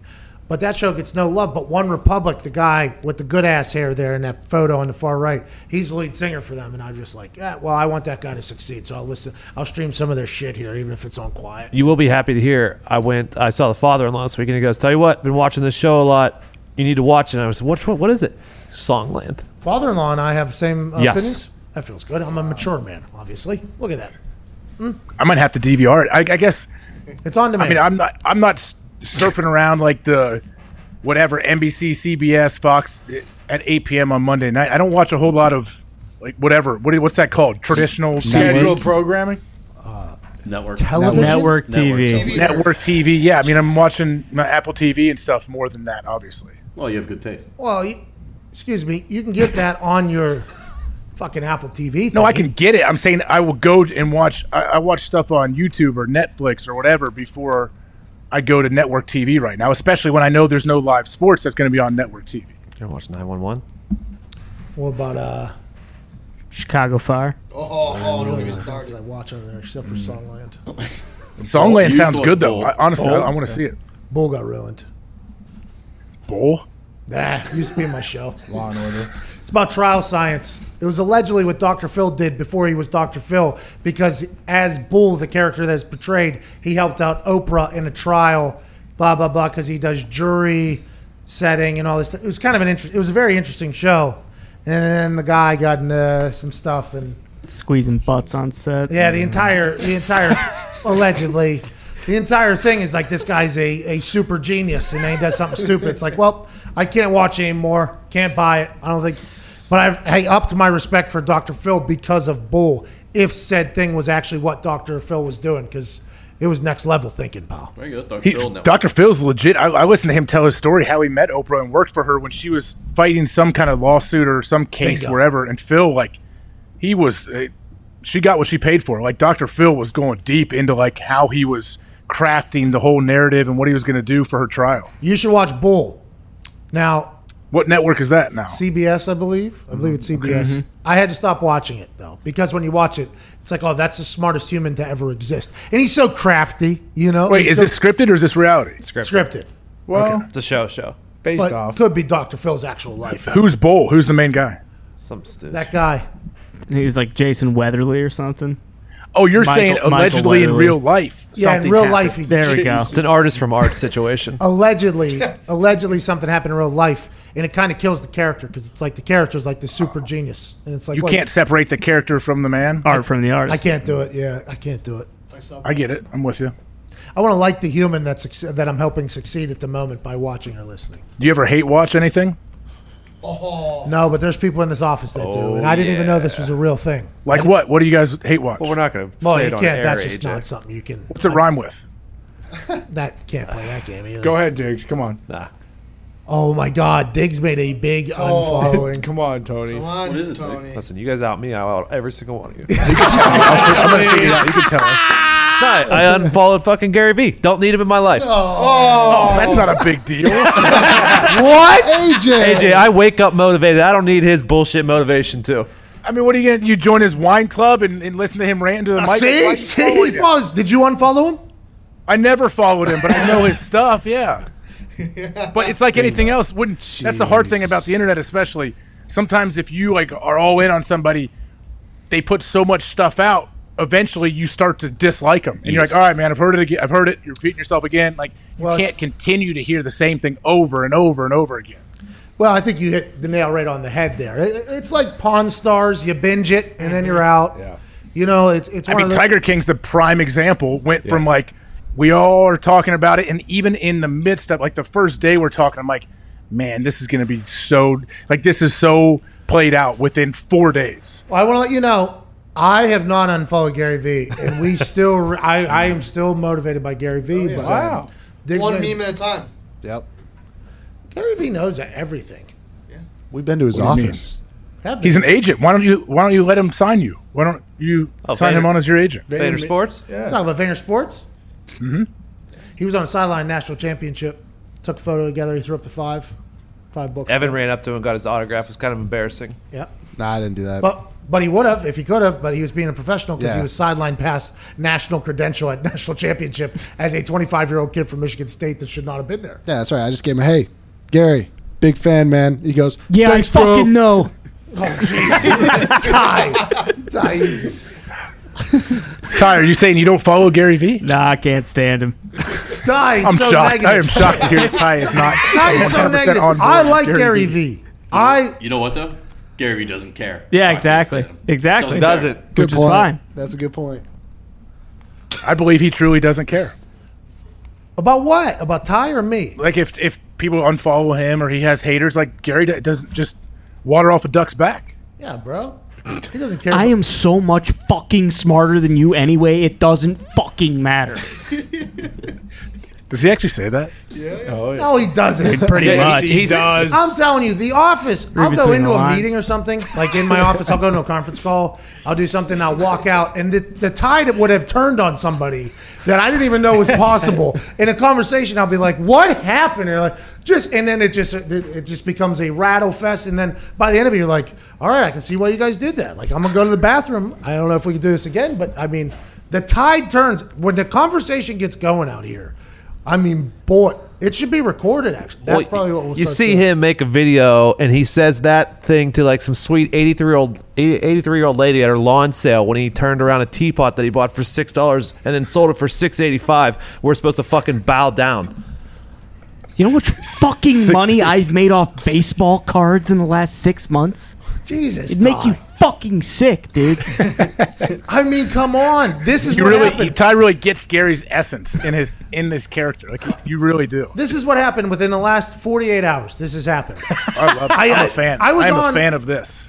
I was on. I There's was, more, Age. I was on a couple hours worth of calls, a lot of things going on, and then all of a sudden I come back out, full turn of the table. I'm like, Is there the anyone fuck else did that's Gary been Vee do? unfollowed from yeah. the boys Oh, yeah. what's that? recently? As of late, anyone been unfollowed? Anyone else that you'd want to get Not out recent, there? but I almost Guy fu- Fieri. I- He's out. Whoa, Guys like whoa, guys, guys never been bigger. He just raised $20 million. Yeah, he did. That's why we're Team Guy Yeah. Fieri. Yeah, of course. All Yeah, day. yeah. Nick We'll is see. out on We'll Guy see. Fieri. Nick has tried, by the way. I'm in on I guys. watched 6 I'm episodes in of on Guy Grocery Fieri Games last too. night. I got to The talk best. to Guy Fieri. Triple D, dog. No, you didn't talk to me. Big time the hell out of you. No, That's I not got to true. Zoom Pat was call allowed to him. go over. Pat I was allowed on to a go Zoom over. call with him. He basically spit in your face. No. No, I was on a Zoom call. Pat was Come on. allowed. Pat was Toxic invited into the culture. circle. We were not, which is understandable. We're at Guy Wait, Fieri's. what kind of Zoom call? It was on the NFL Draftathon, bro. It was me, Rich Eisen, Chanel West Coast, Saweetie, Derwin James, Guy Fieri, Flavor time. Matt Leinart. Wait, okay, who put that group together? Well, I got in there because Rich Eisen texted me and asked me. But the first night, whenever they were doing that NFL Draftathon thing, No, I don't. You mean during the draft, the NFL draft? yeah. We didn't see them because they were so far below us. Hey, Friday. Are you Got saying like him! the second? Hell yeah! Did you go on Saturday or Friday, Saturday? Or what? Yeah. They brought in the lefty there late night Friday night. I went in the 11 o'clock. They needed hour. a ratings boost. But with like 9 people on a Zoom, did you say what 4 words the whole time? How's I it work? laughed. I got a couple chuckles in. You know what I mean? Like, you know, it kind of pops up because you can. Did Chanel West Coast have a lot of good hot takes on the draft? She did a rap or something for the coronavirus. It was all about people promoting things that they were doing to raise money and stuff like that. It was a good thing. It was a Oh, it was a positive charity thing. I didn't know it was a charity deal. Jesus. Yeah, they raised like $1 billion or something like that. My bad. I should have seen this. But the first night they had You played Madden against Katie Nolan, and you're supposed to play Titty Boy, and you didn't even tell me, and you got blasted by Katie Nolan. I wasn't allowed to tell anybody I didn't play against 2 Chainz, okay? Because they didn't want to. I wasn't allowed to talk about it. And then when Katie Nolan was subbed in, what was that? 30 minutes before the game or something like that? Maybe Might have been 15? 10. Not even. It was after the game. Maybe have started. Yeah. She didn't even know. By the way, she was out walking her dog. They come in. The game happens. I didn't even really know about. And then she is a hustler. She is a gamer. Yeah. She knows. She beat the hell out of me on that thing. I'm not a good video game player. Who ended up winning that thing? Never got the far. Who cares? Probably Guy Fieri. Probably it's flashing his rings and his metal signs in the camera. Yeah, bro. See, this is what happens. This office is not a good place. AJ, you hear this?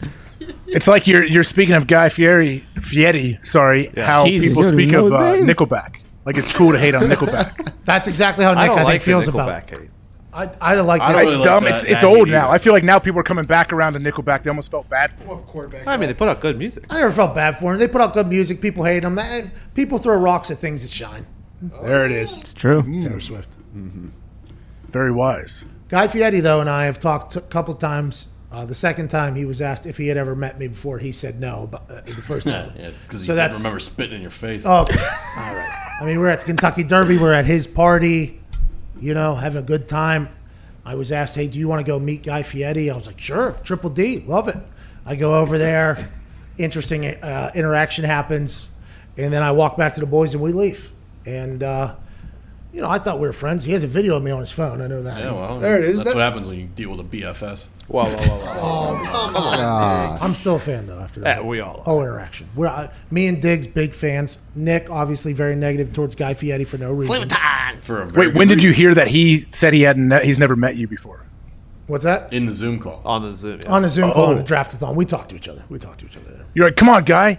You had 78 people introduced to you that night within a 10-minute span. I was one of them. You don't remember? Wasn't that many people. No. We saw it. We were there basically the whole night. We were invited by the same people that paid us to go there. He was roped off in his private section. He was not dealing with the pigeons and the plebeians out there. He was off on his own. It was a phone case party. Easy. He was in his own section. It was obviously he had his restaurant down there. He made a good business move by hosting this party. We just happened invited to the same party for business reasons, and we had a good time. We were partying, but we had a lot of space. And it was one of those things where if I want to go meet him, I get past the security guy. Good people, good team, good conversation. He just never remembered. I assume he was mad because we were in there and he couldn't bring more whores in. We are towing that the is line. slander. That is not true. Guy Fieri did not do that. He was actually all dudes back then. Yeah, I mean, come on. Flavor time. It was all dudes back then. Anyways. Would Gary V, have you met Gary V? Many times. Mm-hmm. Oh, yeah. Where do you meet Gary V? Where do you run into him? New York? He's been in his office. He was one of our first guests on our podcast. Oh, good for you. Well, he's very nice. He said, "Hey, I want to come on your show." Came on the show.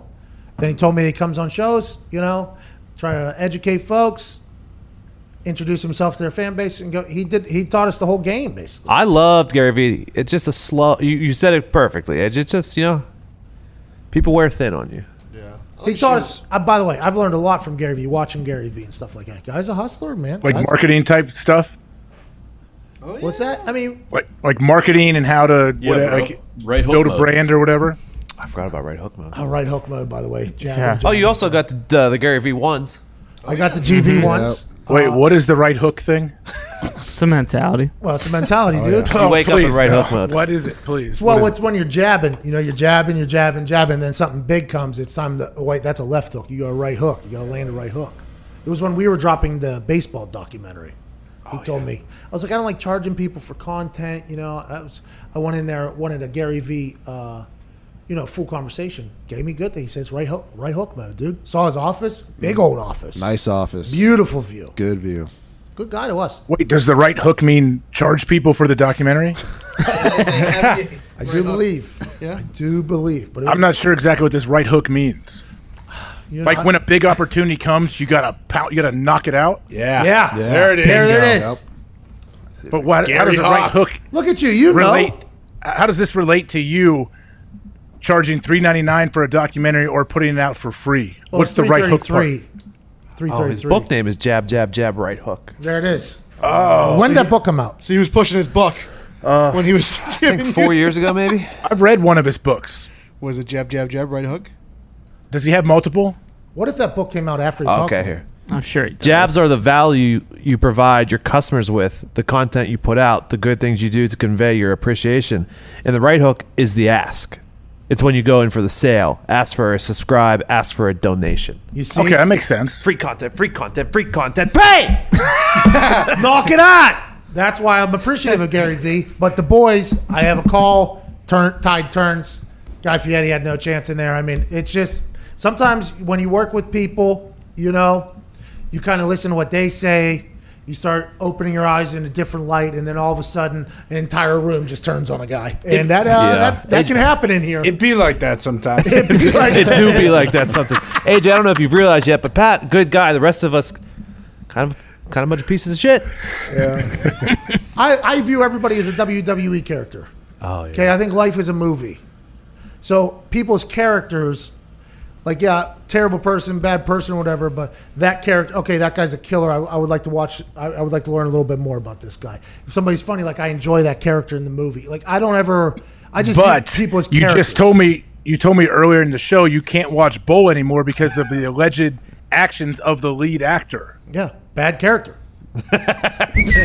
But his character on the show you like. Yeah, but I'm just watching the actor might as well be the person in my eyes. Jeremy Piven is Ari Gold. He's in my phone as Ari Gold. That's who he is. And that might not be the humble brag. Whatever you guys do when you drop a name. No big deal. Jeremy Piven, you ever heard of whatever the movie? I don't know, Will Ferrell movie? Old School. I forget. Cheese. He's great. Jeez. He's great in Put everything. you in a dumpster? See, I've never seen that. Rush movie. Hour 2. Old School? Break the tank. No, I didn't. I don't know. I don't. You never seen Old School? I've seen Old School. I didn't know Ari Gold was in it. Oh yeah, he's the dean. He's the bad guy. It's cheese. Yeah, see, Put him in a dumpster. blue. He looks glorious. he's just Ari Gold to me. That's all he is to me. That's it. And by the way, as the bad guy, I see him as Ari Gold. And he was in that other movie with the ace, something with an ace. Smoking Aces? Yeah, Smoking Oh, Aces. so because Buddy he is Israel. because he kind of plays this character as Ari Gold, if that character is what he's like in real life, you can excuse it. No, that's just okay. how I view them. Like I don't. know. Oh, You got he me was in confused. Serendipity. It's like Bob Saget. Bob Saget is whatever Danny Tanner to me. But then when he does his stand-up comedy, it's a very different world. He's been a super vulgar comic for 30 years. I like that. The whole story of him getting picked for Full House or whatever, too.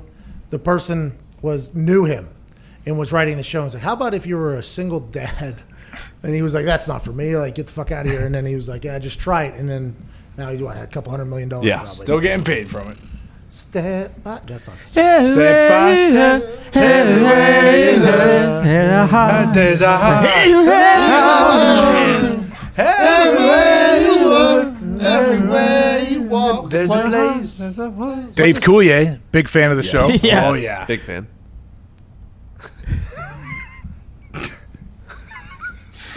That's what I think. Wasn't it you that played in the? One of you guys had a Dave Coulier came as the celebrity for a hockey game, but he didn't show. Yeah, it was me. Tony. Fucking pissed. Tony. I'm happy. He was making money, by the way, off that Full House title. How old Going to were play goalie for a fake hockey team. Me? Yeah. 12?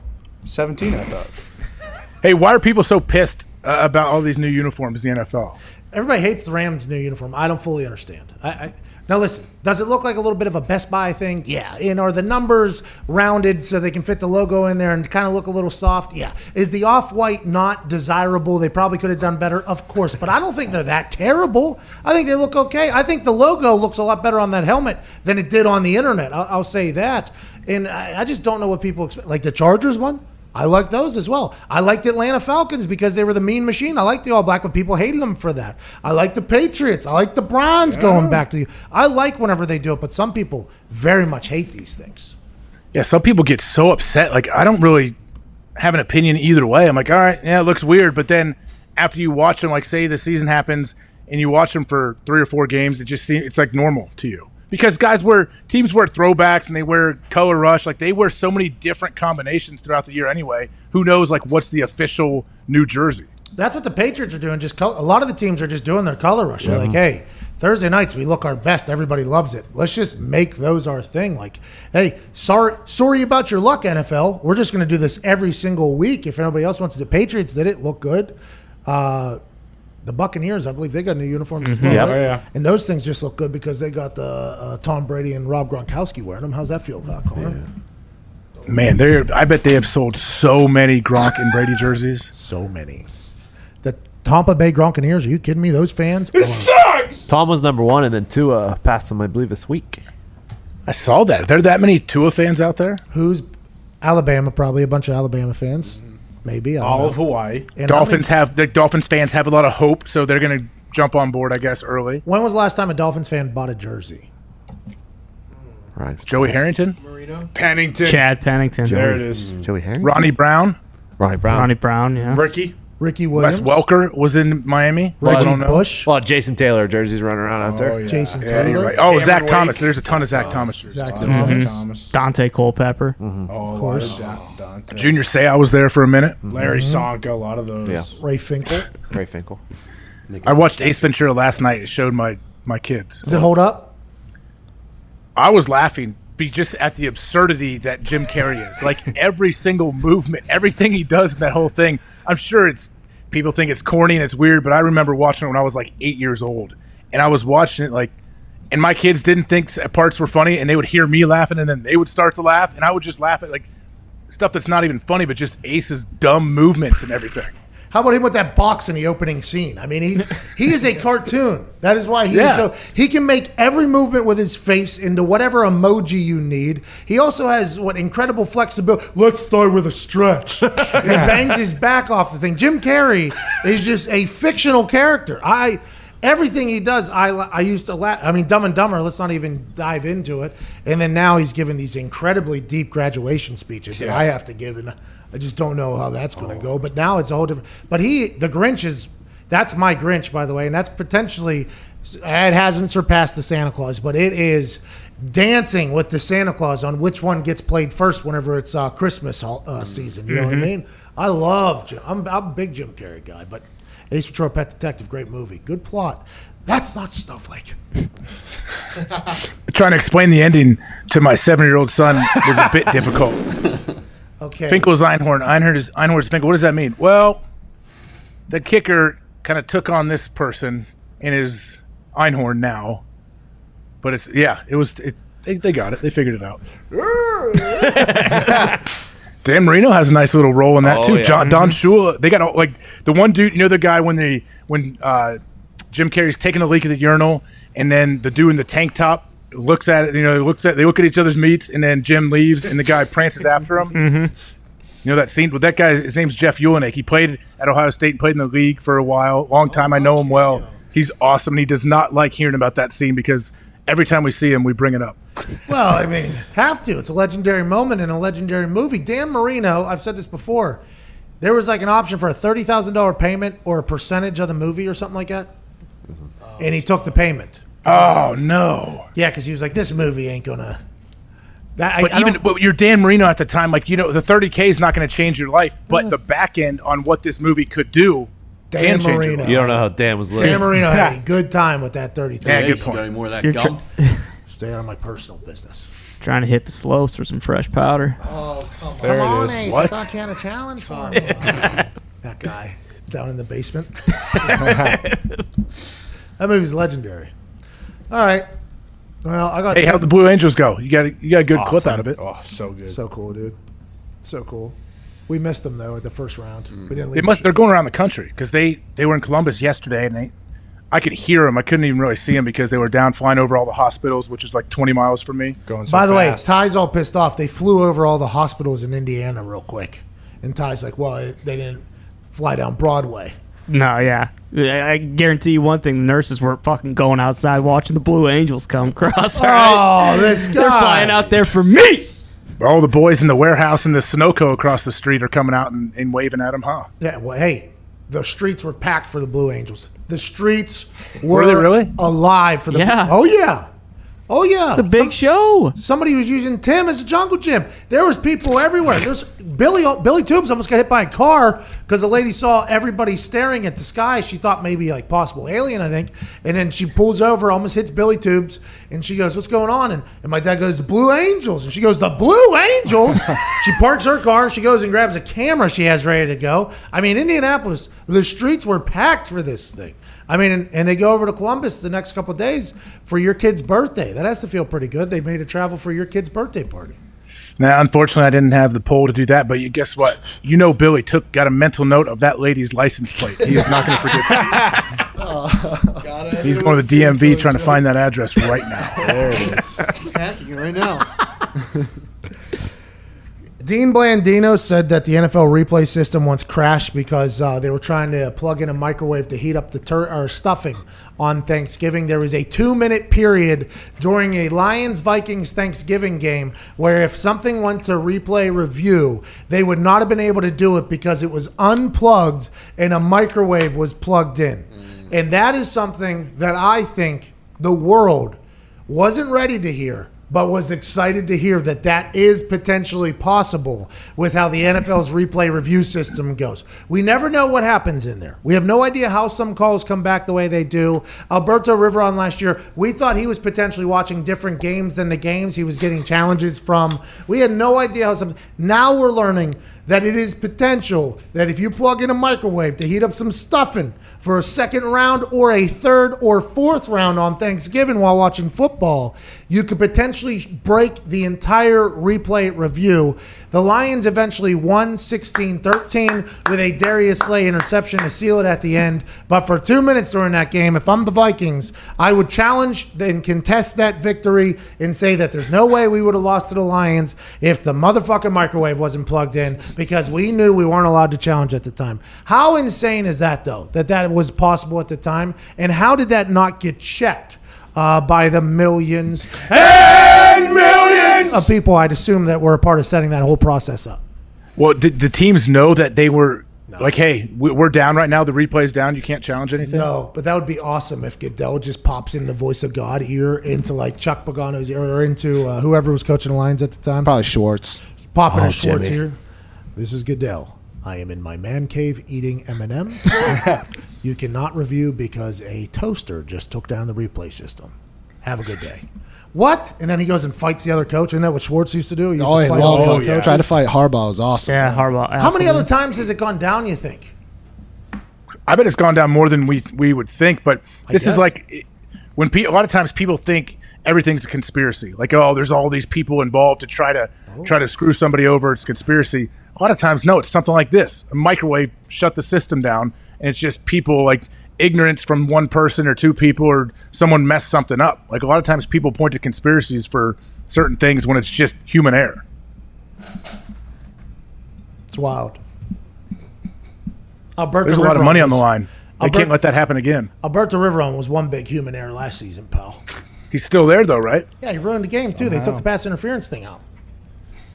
Just because he couldn't figure it out doesn't mean somebody else couldn't. I mean, let's make the game better here. Those are massive penalties. Massive penalties. And we have the technology to make sure they're correct every time. Why are we not doing that? And to add on, if I challenge something and I get it right, I should get that challenge back anyways. I shouldn't have to get both right or whatever to get another one. You should have a challenge. You should have two challenges until you're wrong. And if you get it right and they get it corrected and they do the XFL, transparent, voice of God thing down to the referee, that's how it should be. The XFL literally showed the NFL how to do their review process. Here you go. No microwaves when you're in the stadium. Can't do it. Actually, somebody at the stadium will actually bring it to you. That's crazy. And it's just a closed circuit with somebody who knows the rules with a better eye that can just wheel it down to Walt Anderson's fucking ear so he doesn't have to waltz over to the damn review thing 70, 80 yards away. Just bang, bang, bang. The fans know why you called it. I don't know why that hasn't just been adopted immediately. Like maybe even after week one. Commissioner, I think after the XFL debuted that week one, they should have been like, the NFL has decided we will be doing exactly what the XFL just did this past weekend with our review system going forward. It's like, that was just the answer. Now you find out that microwaves can take it down. It's like, what the fuck are we doing, pal? Well, the rule's going to change, but it's going to be the NFL is waiting to make it look like it's their idea, and they didn't steal this from the XFL. Like they didn't want people saying, "Oh, you're doing the XFL type replay deal, right?" And like, no, this is the NFL replay. Ours is much different. And then they're going to describe it, and they're going to describe the exact same thing the XFL did. Yeah, but they do the Sky Cam, right? That was created by the XFL. They do that. Yeah, That's what everybody always talks about, by the way. They're always like, the innovative game, they created the Sky Cam the first time around. It's like, have you ever been in the stadium and watched the networks set up the Sky Cam? That is the gigantic wires they have to put from the top of the stadium, all the corners. It's unbelievable, man. I've hit one in a game. Not happy the about Sky it. Cam, that guy got fired. Yeah, the wire thing. You hit the wire or you hit the camera? Hit the wire. Oh. Nobody knew but me, right? The returner, and I'd assume the guy who controls the thing. Yeah. So they didn't blow it dead? No. But because it like hit it was spiraling, and then it just broke it up, right? But it still spiraled because it was going far enough. But it, I don't know, probably took off 15 yards, maybe 20 yards off the punter. What if they play it dead? That's money out of your pocket. Where's it spotted at? It was in college. What's that? If you call it dead, where's the spot? Like if you hit the J World thing. It's a re-kick. Wild. But yeah, that's an incredible innovation. I think hockey should do it every single game. They do it during the Stadium Series, and it feels like I'm going down with the shit. You know what I mean? Hey boys, we run the flying V or what? I'll be in the back. That's what it feels like, and you can see the puck and everything like that. But the hockey purists say it's not good for the game. It's like Stooges. They want the glowing puck back, right? The had the streak behind it, like the neon yellow streak or whatever. Best innovations that come to sports. First down marker line. Yep. Skycam's great. Ball strike box is pretty good. K-zone. K-zone is good. And then that hockey puck, whenever it had the flame flying around the boards. You liked it? Tennis replay is pretty good too. Yeah. Tennis replay is the next level. I don't know how the robot machine replay that and they build up suspense too, showing the simulation of the ball. Oh, we got it. VAR in soccer too, not bad. The golf tracker.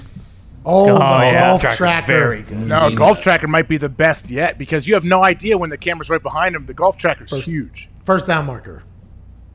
Yeah, that's good. But then how about like the weird, hey, we're going to make 10 yards a little different shade of green. You mean the green zone? The green zone was a bad idea.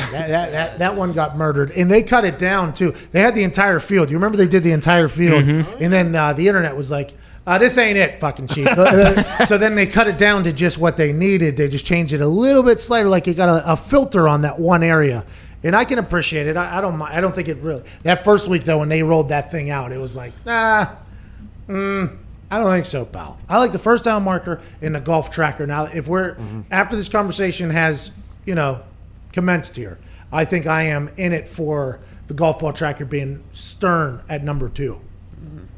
Yeah, it's up there. And I like the graphic they show when a team, like how much yardage they need to get to field goal range, depending on their kicker, who they have. Oh, yeah.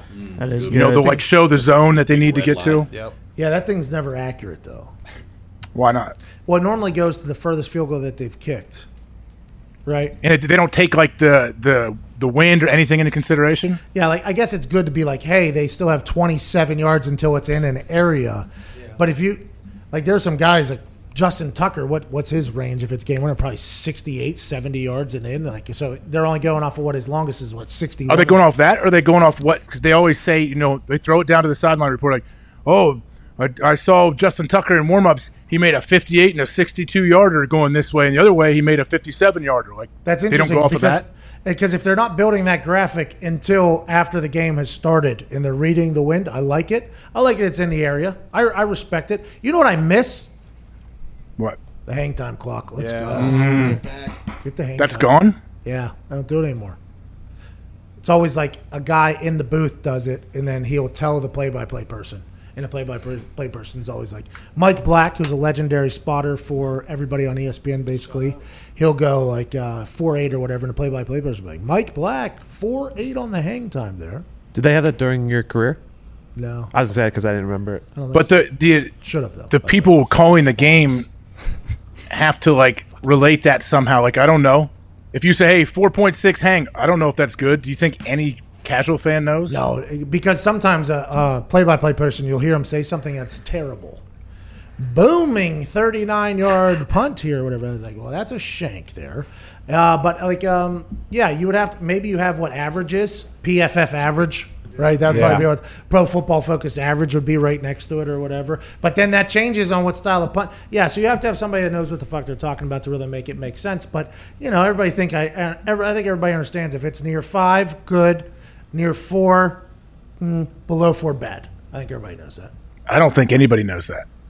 Well, here we are, just learning people up. That's what we do. It's good. I didn't know what a good hang time was. If it's around 5 or above, great ball. Obviously, depending on how far it goes, but you got to factor in about a 2.05 second op time. So your gunners have now 7 seconds to get down the field to the returner, as opposed to if you hit a 4-1, it's 6 seconds and everything goes down. And when you're talking about having to run 45, 50, 60 yards, that's why hang time is so important. And you see a lot of old school punters used to hit balls like 4-2, 65 yards. Think about the math there. What do they have? They have like 6 seconds there to get 65 yards down the field while somebody's pushing them. There's no chance of that happening. So they're going to give up a big return and a chance to give it up. But if that ball is a 4-2 at 40 yards, Okay, so now you have 6 seconds to run 40 yards. That's probably going to be a fair catch. That's why the hang time should equate to how many yards it is. If you had a 4.0, it should probably be a 40-yarder.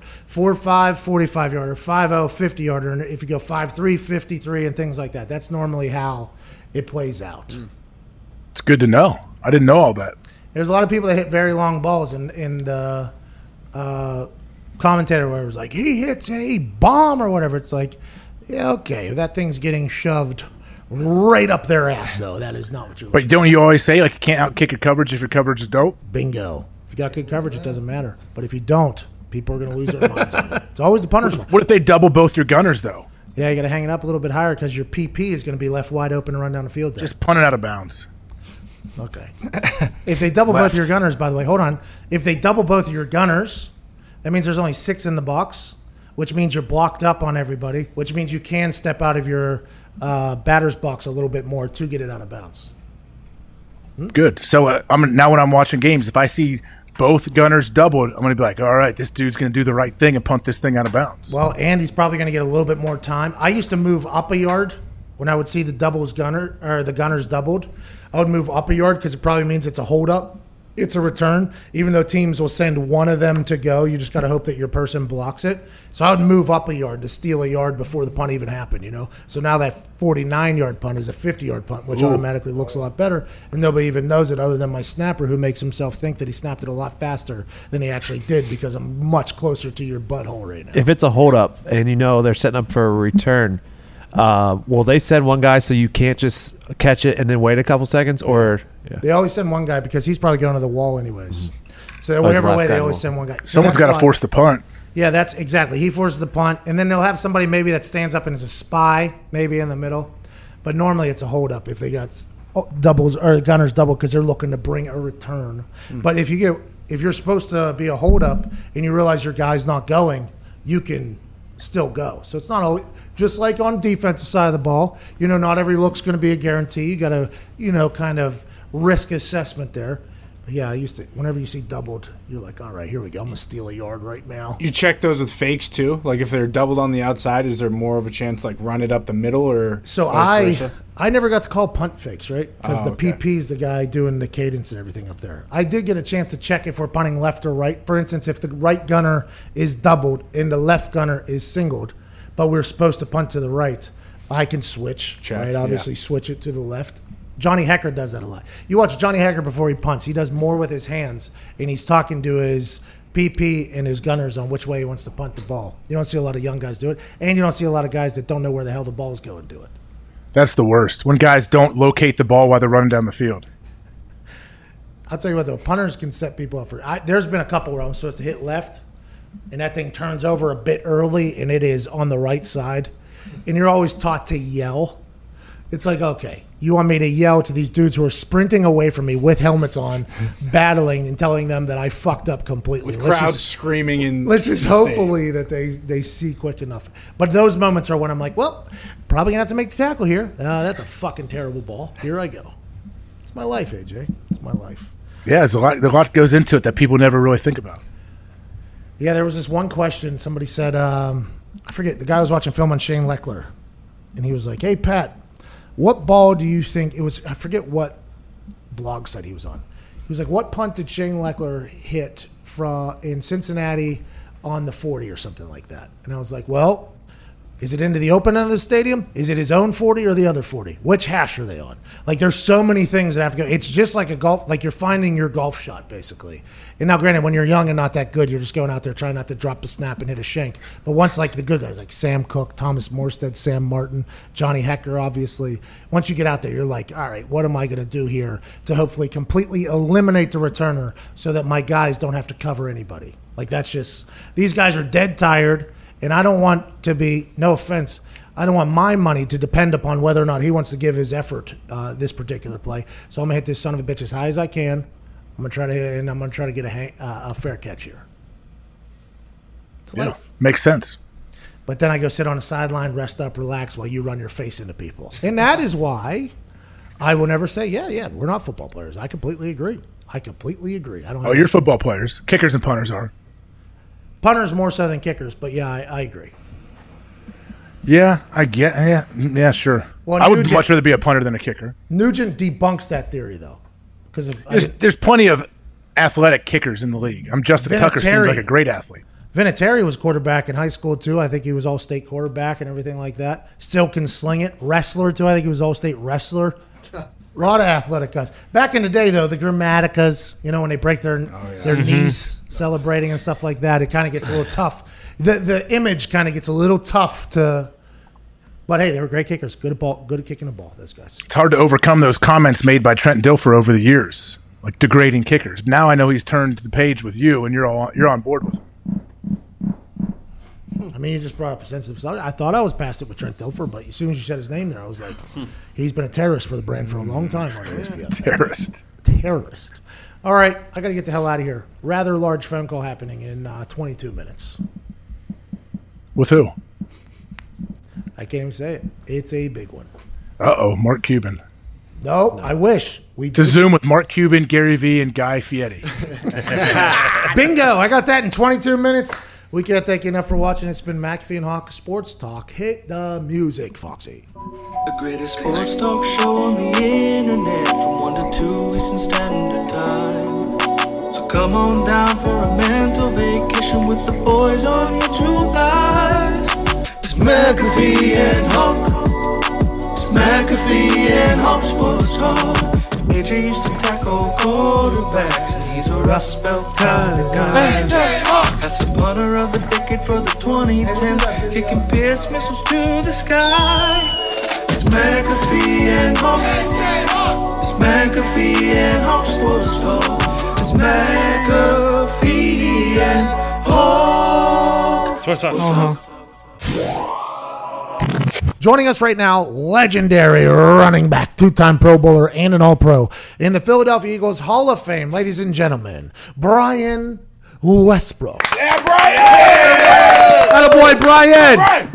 What's up, guys? How's it going? Hey, Brian, I want to let you know there was stories and potential allegations that we called you didn't answer. There was a chance you were in the bathroom. Is that an accurate or a false allegation? I don't know if you understand how this FaceTime works. So as soon as they come on, I can actually hear what you are saying. So I heard Pat McAfee say that I was in the bathroom. No. That was not me. That was not me. That was me. That was me right there. Hand up. I was not going to sell out Zito because that's not my style. But I would not take blame for that. Mr. Westbrook, I can't thank you enough for joining us. How has quarantine been going? And that hoodie looks incredibly dope. You know what? This is a hoodie that I just bought. I like it. It's one of my favorite from one of my favorite stores, Hugo Boss. Oh, like a boss. Yeah, little humble brag there. Yeah. But I'll tell you this. The quarantine has been going pretty good. We're down here in Maryland, in my house in Maryland, and we have the horse farm here. So the kids are doing well. They're riding horses. The wife and all of my kids are riding horses every single day. The only problem, and probably the biggest problem across the country, has been the homeschooling and trying to figure out what math actually looks like in 2020 opposed to 1991 when I was trying to figure out math and things like that. So it's a whole different world. First grade math is real. I'll tell you that. Are you smarter than a first grader, Brian Westbrook? No. Apparently I'm not. I'll tell you that. Apparently I'm not. How long have you been into the horse game? I didn't know you had a horse farm. Do you have race horses? Chill horses? What type of horses do you have? Yeah, so we own performance horses. So they're not race horses. There's an equestrian event called reining. And so we do all the reining stuff. And so a lot of quarter horses, not thoroughbreds, just like that. Yeah, you should do that more often. Yeah, That's a really good, that gives you the horse emotion right there. Yeah. So it's pretty cool. Yeah. I've owned a horse farm for about 15 years now. So it's been some time. We got him. Are you good on a horse? I am, man. I'm a pretty good rider. I mean, being athletic certainly helps. And being fearless certainly helps a little bit. I'm watching my kids do the same crazy things that I did when I was a little bit younger, which scares me to death watching them do it. But, of course, when you're doing it yourself, it's no big issue at all. Are you from Maryland originally, or where are you from? Yeah, I'm from Maryland. I'm from Fort Washington, Maryland, right outside of D.C. I went to high school in Hyattsville, Maryland at DeMatha Catholic High School, so a good high school there. But, I'm right back at home. But I'm usually in New York, and so usually we're in Brooklyn, New York for the most part. But these last few months, we've been in Maryland. Smart, because I've heard in New York, if you're not a tenant of, we have a friend who has a girlfriend, very deep relationship, who lives in an apartment complex, and he can't get in the building. They actually tell him, you can't come in here, sir. You guys can go do your little thing out there on that park bench, but can't go too far. But you guys can do your thing, and then you go to. It's crazy in New York. We're obviously T's and P's for everybody over there. Let's talk about some football, shall we? Clyde Edwards-Helaire was drafted to the Kansas City Chiefs. Andy Reid said, he reminds me of Brian Westbrook. And he said, basically, as soon as I saw a little Brian Westbrook in him, I was like, that's our guy. Let's go and get it. Massive compliment from Andy Reid, by the way, to be like, hey, if we can find somebody like Brian Westbrook, let's get him. And how do you feel about that? Do you know anything about his game? Are you excited to see what Andy Reid's going to be able to do with him? And what do you expect Andy Reid to do with him, since he's actually saying, in my offense, Brian Westbrook is basically the same guy? Well, here's a pretty cool story. And so the draft was on Thursday. Edwards-Helaire got drafted towards the end of the first round there. I think probably the last pick in the first round. And so apparently Brett Veach, who is the GM in Kansas City, but I played against him in college when he was at Delaware and I was at Villanova. And then he came to the Eagles and worked for Andy Reid as his assistant while I was still there. And so I know those guys very well. And, of course, I know Andy Reid pretty well. At some point during the draft, either Brett Veach or Andy Reid said to a local newspaper or TV station that this kid, Edwards-Helaire, is better than Brian Westbrook. Whoa! And so Friday morning, he got picked up in the draft Thursday night. Friday morning, I get a call on my phone from Brett Veach. And I'm like, what does Brett Veach want? And I hadn't heard the comments at that point. He said, I was just calling you to let you know that we weren't saying that. That's not what we were saying. We were saying that he has a lot of Brian Westbrook in him, and Andy wants to talk to you. So about 5 minutes later, of course, Andy calls. And I have nothing but love for Andy Reid and Brett Veach and those guys out there. Spent so much time with them. And we're kind of chopping it up for 15 minutes. He's like, listen, I just want to let you know, I would never compare players. That's not my thing. Veach kind of put him in a jam just a bit, but I love Andy Reid. I appreciate the fact that he called. The other thing, when I see the player, I see quickness, I see speed, I see elusiveness. I see a guy that if you put him in space, it's going to be very hard to tackle him. And I just start to think about the Kansas City Chiefs as a team, and you have to consider space makers. Tyreek Hill, space maker. You talk about Travis Kelce, space maker. If you get Sammy Watkins back, space maker, because teams have to account for speed and their ability to run after the catch.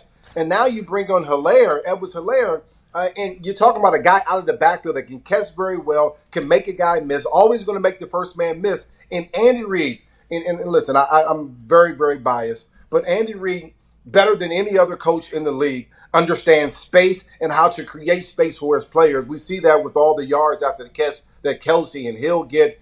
And listen, you put this kid in that offense, and I just think that this is a dream come true for Andy Reid, but also Patrick Mahomes and Edwards-Helaire, because he's going to have a great opportunity to carry the rock, touch it in a lot of different ways, screen game, the passes out of the backfield, same way that Andy Reid used me. I'm excited about that offense. And how many weapons can one of the best offenses in the league have? Well, it seems kind of crazy. And they have a quarterback who can do everything. I mean, he can literally do, he has zero drawbacks in his game. He can dink and dump if he has to. He can run. He can throw the deep ball. He can sprint backwards 30 yards and throw it 70 yards down the field in the Super Bowl whenever you need it. It's like, how do they have enough balls for everything they have? It feels as if they do, though, and that's because of Andy Reid's big-ass brain, I'd assume.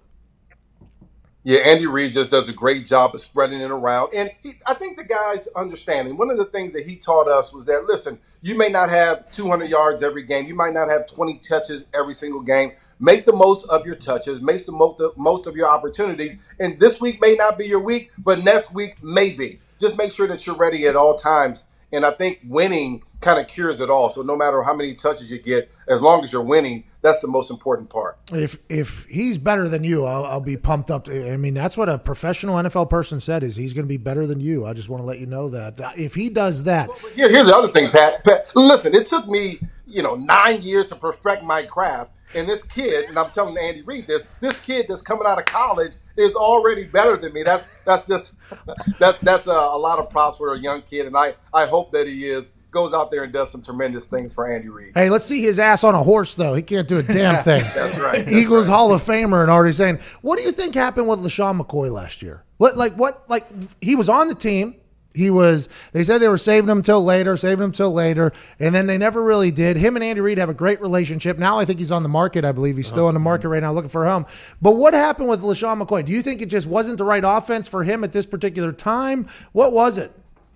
Well, I think it was a great offense. And LaShawn flourished in that offense in Philly, and I think he's the type of ball player that would flourish in any offense. The biggest thing is that Damian Williams started playing out of his mind. You look at the playoff run, and really towards the end of the season, he was catching the ball. He was running the ball well when asked to do that. And then that playoff run into the Super Bowl, he was playing out of his mind. And so there wasn't any big opportunities for LaShawn McCoy to kind of help the team in that way. The other part is, as we all get older, and I experienced, and I'm sure you experienced, at some point your body catches up to you. And I think that he probably needed some time off just to get his body going. And Andy Reid gave him that time off during the season. And then, again, Williams just went crazy, and it was just hard to get him off the field. I think this year would be a great opportunity for LaShawn to get in a backup role on the team and help the team as a veteran presence, a great pass blocker, a guy that can catch out of the backfield and still be able to carry the ball 10, 12 times a game. And he will get that opportunity this year because I've seen him train. I know that he's in shape. I know that his legs are back underneath him. So I'm super excited for him and looking forward to see what happens next in his career. LaShawn McCoy and I, whenever we run the ball, we carry the ball very similar. Way out here. Hey, listen, I've been trying to teach this kid. So, again, I was in my 8th year when he became a rookie to the Eagles. And from day one, I was like, listen, you got to hold the ball tight because these defenders will snatch it out. And maybe a couple times here and there that has happened. But for the most part, for a guy that carries the ball so loosely, he's so elusive and makes people miss so much that the defenders, they're not worried about the ball. They're trying to figure out how to get him on the ground by themselves. And he's been very successful throughout his years being able to carry the ball that way. Much to my dismay. Yeah, to everybody's, by the way. I remember his first 2-3 years in the league, all anybody was talking about, that's going to get him. Once a fumbler, always a fumbler. And he has fumbled before. So in the way he holds it, that's not what you're going to do. And then it got to a point where everybody was like, well, that's how LaShawn McCoy does it. But it literally just completely changed. Let's talk about behind you here, okay? You got a horse farm. You got a champion horse. It looks like that son of a bitch is up there on the other side. Nope. Oh, what's that up there? Where you see? Well, this here, I'll grab it for you. This here is I'm talking about the trophy that one of my reigning horses won. So the reigning horses, they slide. So they kind of drag the butt on the ground and they slide. One of my reigning horses won this trophy years ago. What year is this? 2012. So one of my horses won that. It was a good time. You see up here is all the footballs you get. Your player of the week footballs, and so I put some of them up there. I got something really cool I'm going to show you. Hold on. Yeah, let's go. Welcome to Cribs with Brian Westbrook. He's got a horse that. So back in the day, we were at the Pro Bowl, and one of the guys I looked up to, and I guess you see the Jaguars helmet. Can you guess the player? Fred Taylor. Oh yeah, 28. I don't know if it's coming up clearly, but it's 28. Fred Taylor, one of my favorite players of all time. Not that our games are very similar because he had speed, he had power. I mean, he can do it all. I think he's a Hall of Famer in my opinion. But this is one of my prized possessions because he gave this to me after the game. He said, I appreciate your game. I see what you're able to do as a player, and I love it. And of course, I long admired his game. He gave that to me after the Pro Bowl. So it's one of those things I keep here. It's not because they played for the Jaguars, which absolutely sucked recently. But it's because Freddie T is the man. It seems like, by the way, they're trying to suck. Next year, they brought in the Skycam Mike Glennon. They got Minshew Mania. Now, listen, Glennon, good guy. Had a beer with him. Good man. But it feels like they are at the point where they don't really – we have to get to a break on radio. Will you hang on for a second?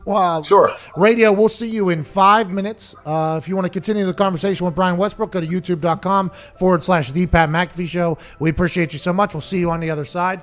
No, do they have to run some stuff here? So the horse drags its ass, huh? Okay, I'm just trying to pass time. You're good. Yeah, we're clear. You're good, yeah. Yeah, we're clear. Yeah. Okay. You're clear. Yeah, we're back. There we go. Now we're clear. All right, we just found out we're clear on radio. You can swear if you need to. I'm not saying you do. You own a horse farm with kids. I'm assuming you pretty buttoned up over there. How many ponies you got out there in the pasture? So we're on the farm. We have 50 acres. Right now, I have 10 horses there, which are probably about 9.5 too many. I'll tell you that, because you can only ride one at a time. So how many? It's a pain in the butt. What was that movie I watched? Horse Sense. Horse Sense. Have you ever seen the movie Horse Sense? Where it's a white movie, very white movie. The guy named Joe. What is his name? Joey. I don't remember. But Flash was the name of the horse. Wasn't Hey, it? horses are like little. They're big ass dogs. You could teach them to do basic. Like you get your horse to. They're like an awesome animal from what I've heard, but a big pain in the ass. Is that accurate? Well, I'll tell you this. They are like a dog in a lot of different ways. And you can teach them anything. If you have time and patience, you can teach them anything, and they will absolutely perform and do it. And that's why we're kind of in the business. But, from time to time, they will jump on the other side of the fence. And the saying, the grass is greener on the other side of the fence. Well, here's the deal. There are many times where our horses are in the pasture and they have plenty of grass. However, they want that blade of grass on the other side of the fence, and they will find a way to get over there. And so we spend a lot of time putting fence posts and fence boards back up, but that's part of the deal. What's the best name? What's your favorite name of your 10 horses? So I have 2 little mini ponies that I bought for the kids that apparently are wild horses at this point. They're really, really small. My daughter named them Princess and Giddy Up. So that's one of them. Oh, good names. 2 of them right Giddy there. Up. My horse that I ride all the time, his name is Don Rico. Italian one. Okay. Yeah, and then the last horse, my favorite horse of all time, and I don't own this horse anymore. His name was Hot Rod. I mean, this is a beautiful horse. Gorgeous. Long mane, long tail, named Hot Rod. A young lady named Peyton Simmons owns that horse now, but I love that horse. I wish I never had to sell him. Do you break these horses, or do you have a trainer?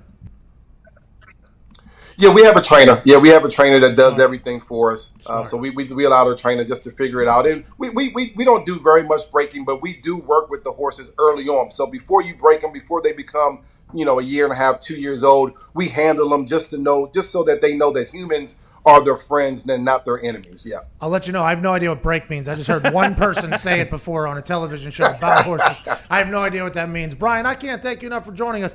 At some point, whenever we build up our friendship enough, I would like to come get out there on Don Rico. Let's do it. Yeah, let's do it. And bring some balls. You could kick me some balls. I could relive my old days when I was punt returning. On the pasture, run with the ponies. Me in the 10 ponies coming down on coverage. Now, if you kick the ball, I ride with the ponies and I run with the ponies and I catch it on the horse. Are you fucking kidding me? Did we just create the most majestic punt return or kickoff return in history? I think so. Brian, I appreciate you, ladies and Jalen Hurts getting drafted to the Philadelphia Eagles. Do you hate this or love this? I can see how he would be useful. I think that he can help because you always need a backup quarterback, especially when Carson Wentz has some of the injury history that he's had. The problem that I have is that the Eagles needed weapons. They needed weapons to help surround Carson Wentz. And let me show you the weapons that they have. Deshaun Jackson, 33, coming off core muscle surgery. Alshon Jeffrey, 30, coming off of plantar fasciitis, and I think he might have had a foot surgery. I think he did. You have Zach Ertz, who was a great tight end. Dallas Goedert, young, up-and-coming tight end. And after that, that's it. And so now you go and get Jalen Reagor in the first round, which I think he'll help you. I'm not sure that he's a number one right away. And then in the second round, you have an opportunity to find another receiver that can help you right away or another player that can help you right away. And Jalen Hurts is drafted to be a backup. And really, to me, you pay your quarterback, $107 million guarantee. You're expecting him to be that guy. And you just need to find weapons for him, not to find someone to back him up. And so if I was running the draft, I still would have got a backup quarterback, not in the second round. I would have got him in the 4th, 5th round and probably got another receiver, Denzel Mims, who was still on the board at the time. It was probably a guy I would have targeted to try to help our quarterback out just a bit. And that's why you're a genius, ladies and gentlemen. Brian Westbrook. Thanks, guys. Man. Yep, you got it. Joining us now, friend of the show, Man has played for the Panthers and the Saints, and he just signed a 1-year deal with the Chicago Bears. From Ohio State, Ted Ginn. Boy, Ted. What's going on? Yeah, yep. Oh, I see a little mini basketball hoop in the back. How often have we been getting after that during this quarantine? I get a little in every now and then. My daughter come in, she get hers in. That's our NBA right now. I can respect it. I assume there's great battles happening in that room. Let's talk about you signing with the Bears. First of all, congratulations. Last time we talked to you, you were a free agent. You were trying to see where you're going to end up at. Why did you end up with the Bears? Why did you pick the Bears, and where else were you thinking about potentially headed? Well, the Bears been in my corner for a while. Every time I've been in free agency, then it came through and took a chance at him in a look. But this time it's a little different. Nagy got involved. It's kind of like his last name. He was nagging. He called me like almost like an old school recruiting trip. Kind of like what I heard you talking about earlier as I was paying attention to your show. A little bit. But here we go. He called me every day, and we talked about everything, not even X's and O's. We just talked about just regular life. He looked at me as a man. As awesome. a grown man. What I'm saying, that be able to come in and help something that he has going on. And we talk sometimes 15 minutes, sometimes 30 minutes, sometimes an hour.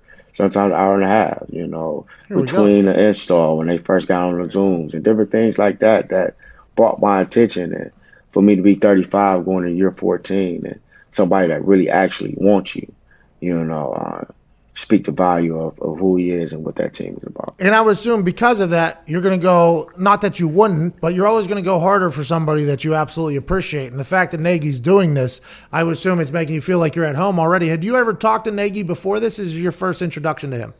This is my first introduction to him, once they reach out, and I guess from, previous years, I guess he took it in his hands like, hey, I want this dude, and I'm happy to be there. They got a great team. They on fire. They coming up. I come in and I do my part, with Robinson there. And we'll figure out the quarterback deal as that come along. And just play ball. That defense has always been top 5. With Khalil on the end. So we just got to go out and just play ball on the offensive side and compete with our defense every day in practice, and we'll be fine. So, obviously, the quarterback situation is all anybody is talking about in Chicago right now. How are you on a group text with both of them? How has that been going? Because Matt Nagy has come out and said, hey, this is healthy competition. And it sounds like he legitimately means that, which is not always normal. How have they been handling that? Has it been interesting? Have you been talking to both of them? Because now you've got to build up a rapport with two different veteran quarterbacks at this point, because that's a big deal, I assume, between a quarterback and wide receiver. Well, me being a little older, you kind of like go with the flow, Smart. It's a Zoom call, I try to stay within my parameters of my coach, all my questions I try to go to him about, you don't want to get into a thing where a guy feel like, or you only deal with him, or you only deal with him, yeah, and then that becomes effective to you on the field. I don't think that guy likes me or whatever it may be. So, you just let the overhead control what they control, and you go out and you try to make both of them look good. You try to make both of them look perfect because, you play in the National Football League. And week 1, we can have Trubisky, and week 5, we can have Nick Foles, and then week 9, we can have Trubisky back. So you just never know when that guy is going to have an opportunity. So you just got to make every opportunity work. I mean, that's why Nick Foles is currently at the Bears, right? Because he signed an $80 million deal because they had Carson Wentz. And Nick Foles comes in, leads them into their biggest games and wins. He goes to Jacksonville, gets hurt, goes to Chicago. I mean, the NFL, you have no idea who it is. Making friends with everybody is probably a smart move, Ted. That's probably why you've been around over it. That's probably a smart move. Sean Payton has come out. I don't want to take you backwards, but you were with the Saints for a little bit. Sean Payton has come out and said that Taysom Hill is the guy moving forward. He said, Taysom Hill is our quarterback. He still views him as Steve Young, but everybody said, well, if that's the case, then why last year did you have Teddy Bridgewater? In practice, did Taysom Hill do anything quarterback-wise that made the rest of the world, that we didn't see, that goes, you know what, Sean Payton, there's a reason Sean Payton thinks this guy's unbelievable? Or is it because in games, whenever he gets asked to do things, he just shows up? Well, I'll say both. As a quarterback, man, he have his strides. He comes in and he delivers the ball at times, and he's just like any young quarterback that's coming up. He have his days in practice where he can look amazing, and he have his days where he needs some help. I think that's every player in this game. And you just see that on the flip side when he does touch the ball and the other things that he do and he get asked to do, he excels in them, and he's like one of the best that does it. Like, you could put him at tight end and he's up there with some of the best tight ends. You put him at receiver, he's up there with some of the best tight ends. He's running some of the things that you never see from a normal quarterback, which you would say is my starting quarterback in the future. Is Taysom Hill faster than you? No. Tyreek Hill tweeted and said Sammy Watkins is faster than him. Hey, man, people really see things and really see it for themselves. Like I say, man, there's a difference between track speed and football speed. And I'm always going to say that. I know guys who can't run on a track, but on a football field just as fast as me.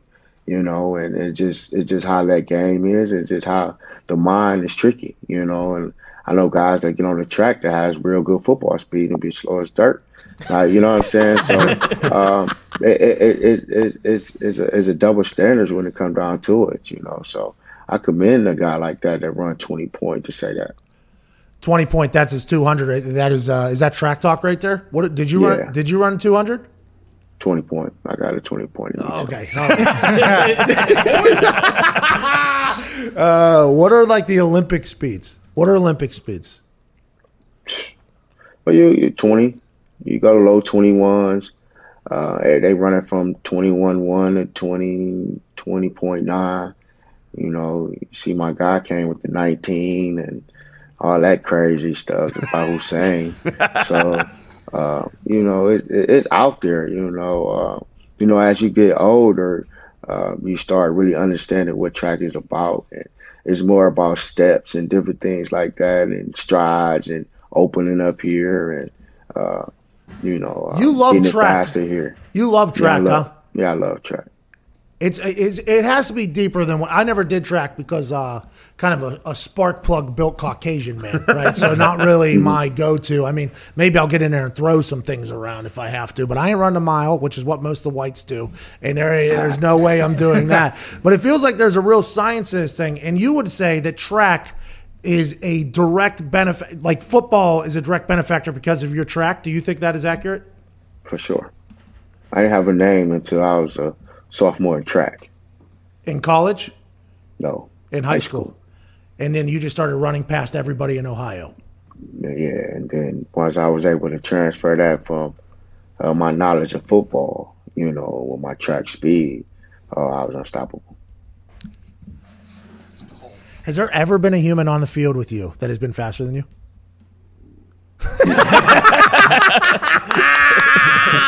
That is why Nagy called him so much. You can't, speed kills matchup. You can't teach speed. That is literally what you can't do. And when you have Ted Ginn on the field, what you're going to have to do at all times, whether you like it or not, is you have to have a safety sitting over there because there's a chance the top can get taken off at any given moment. Yes.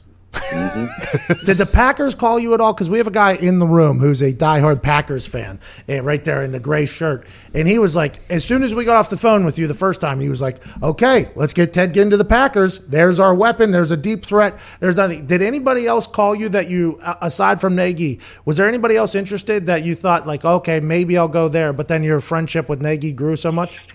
No.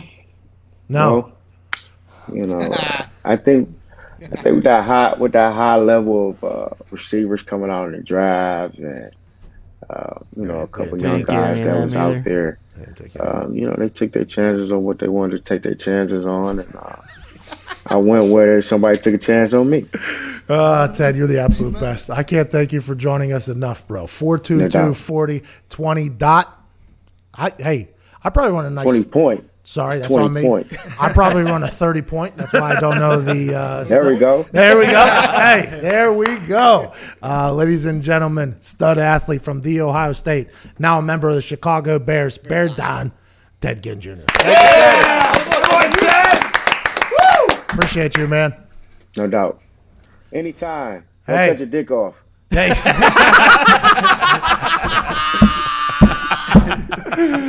You got it. You got it. I won't do that. All right. Well, another week down. We're making it. We're powering through. We never thought we'd be able to make it this far. Here we are. We never thought we'd make it this long. Here we are. The AFL is back June 11th. Okay, there's a golf match this weekend. Here we go. UFC people are beating the shit out of each other. All right, the NFL, what the conversation is going to happen, college football. We'll see you next week. Have the best weekend you could possibly have. And I can't wait to talk some more shit Tuesday on another episode of Pat Mac Show 2.0. Remember, if you like this show, please tell your friends. If you didn't, act like it never, ever happened. Ty Schmidt, please play some independent music.